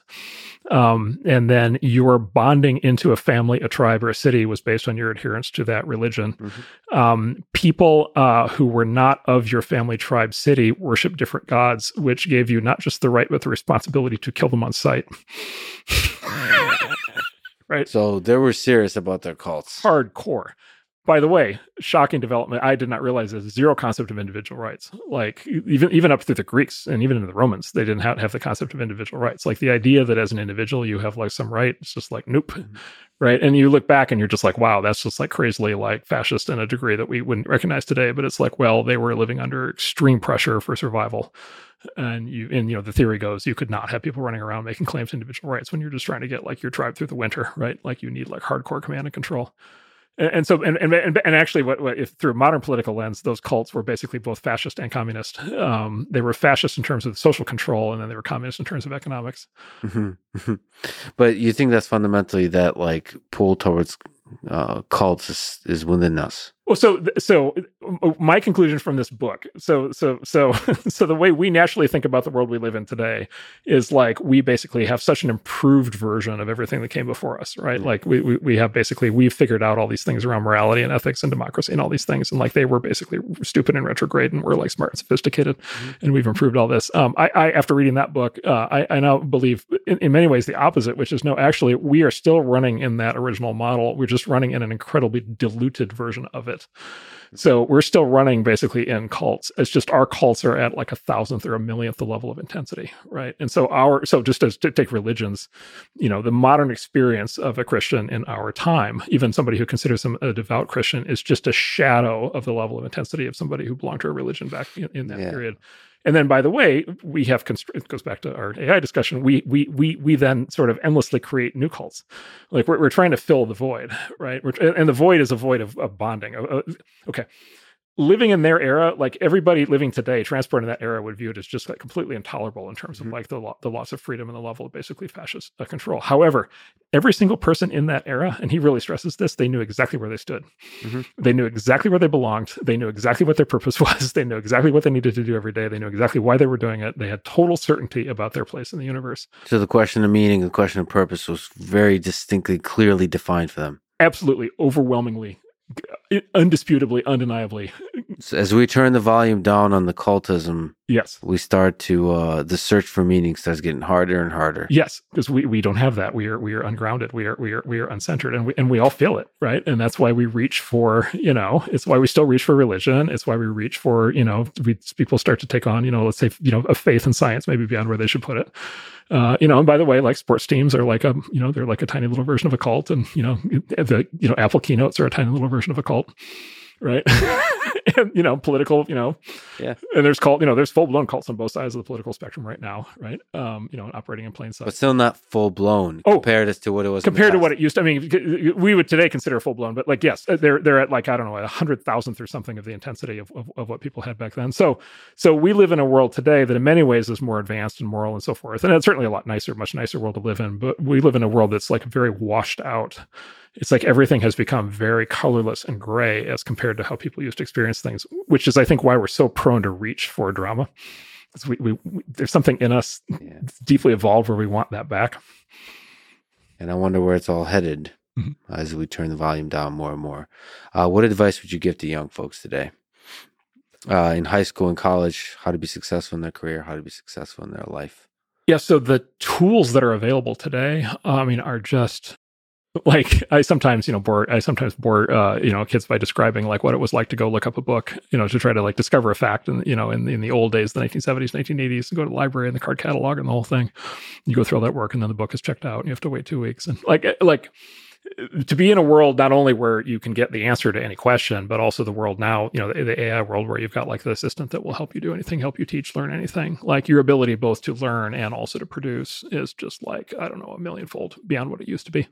I have a blog post I've been wanting to write, which I call where are the hyperproductive people? Good question. Right? Like with these tools, like there should be authors that are writing like hundreds or thousands of like outstanding books. Well, with the authors, there's a consumption question too. But yeah, well, maybe not. Maybe not. You're right. But so the tools are much more powerful. They're getting much more powerful artists, musicians, right? Why aren't musicians producing 1,000 times the number of songs, right? Like the tools are spectacular. So what's the explanation? And by way of advice, like, is motivation starting to be turned down a little bit, or what? I think it might be distraction. It's so easy to just sit and consume that I think people get distracted from production. But if you wanted to, as a young person, if you wanted to really stand out, you could get on a hyper productivity curve very early on. There's a great, there's a great story in Roman history of Pliny the Elder, who was this legendary statesman. Died in the Vesuvius eruption trying to rescue his friends. But he was famous both for being a savant, basically being a polymath, but also being an author. And he wrote apparently like hundreds of books, most of which have been lost, but he like wrote all these encyclopedias. And he literally like would be reading and writing all day long, no matter what else was going on. And he would like travel with like 4 slaves, and 2 of them were responsible for reading to him, and 2 of them were responsible for taking dictation. And so like he'd be going cross country and like literally he would be writing books like all the time. And apparently they were spectacular. There's only a few that have survived, but apparently they were amazing. So there's a lot of value to being somebody who finds focus in this life. Yeah. Like and there are examples. Like there are, there's this guy, Judge, what's his name? Posner, who wrote like 40 books and was also a great federal judge. There's our friend Balaji, I think is like this. He's one of these, where his output is just prodigious. And so it's like, yeah, I mean, with these tools, why not? And I kind of think we're at this interesting kind of freeze frame moment where like these tools are now in everybody's hands and everybody's just kind of staring at them, trying to figure out what to do. Yeah. The new tools. We have discovered fire. Yeah. And trying to figure out how to use it to cook. Yeah. Right. You told Tim Ferriss that the perfect day is caffeine for 10 hours and alcohol for 4 hours. You didn't think I'd be mentioning this, did you? It balances everything out perfectly, as you said. So perfect. So let me ask, what's the secret to balance and maybe to happiness in life? I don't believe in balance, so I'm the wrong person to ask. Can you elaborate why you don't believe in balance? I mean, I maybe it's just, and I look, I think people are wired differently, so I think it's hard to generalize this kind of thing. But I am much happier and more satisfied when I'm fully committed to something. So I'm very much in favor of imbalance. Yeah, imbalance, and that applies to work, to life, to everything. Yeah. Now I happen to have whatever twist of personality traits lead that in non-destructive dimensions, including the fact that I now no longer do the 10-4 plan. I stopped drinking.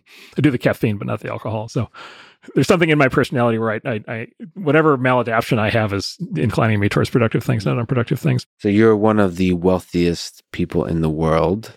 What's the relationship between wealth and happiness? Money and happiness. So I don't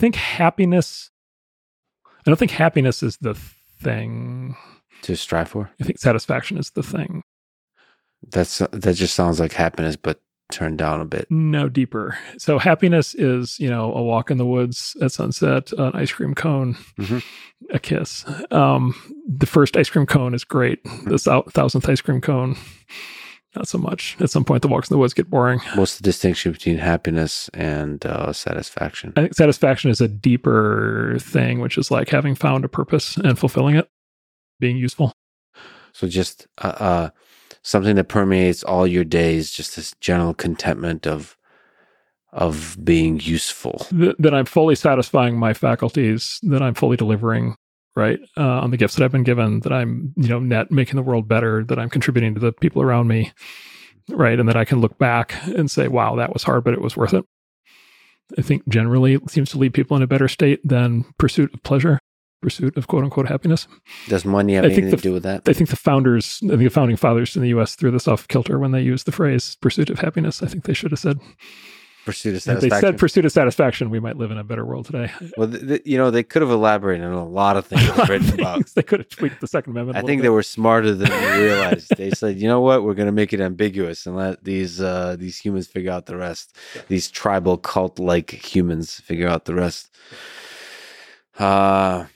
But money empowers that. So I think, and I think I think Elon is, I don't think I'm even a great example, but I think Elon would be the great example of this, which is like, look, he's a guy who from every day of his life, from the day he started making money at all, he just plows into the next thing. And so I think money is definitely an enabler for satisfaction. Let's put it this way, money applied to happiness leads people down very dark paths. Yeah. Very destructive avenues. Money applied to satisfaction, I think, is a real tool.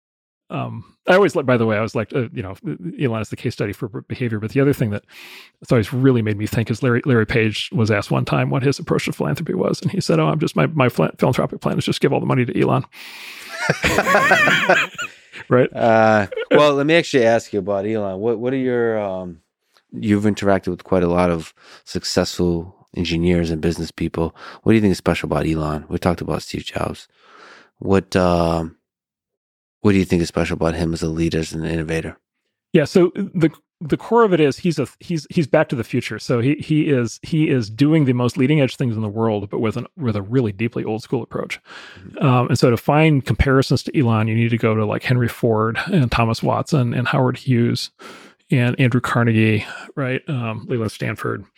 John D. Rockefeller, right? You need to go to what were called the bourgeois capitalists, like the hardcore business owner operators who basically built industrialized society. Vanderbilt. And it's a level of hands-on commitment and depth in the business, coupled with an absolute priority towards truth and towards how to put it, science and technology, down to first principles. That is just like absolute, just like unbelievably absolute. Mm-hmm. He really is ideal that he's only ever talking to engineers. Like, he does not tolerate bullshit. He has less bullshit tolerance than anybody I've ever met. Mm-hmm. He wants ground truth on every single topic. And he runs his businesses directly day to day, devoted to getting to ground truth in every single topic. So, you think it was a good decision for him to buy Twitter? I have developed a view in life to not second guess Elon Musk.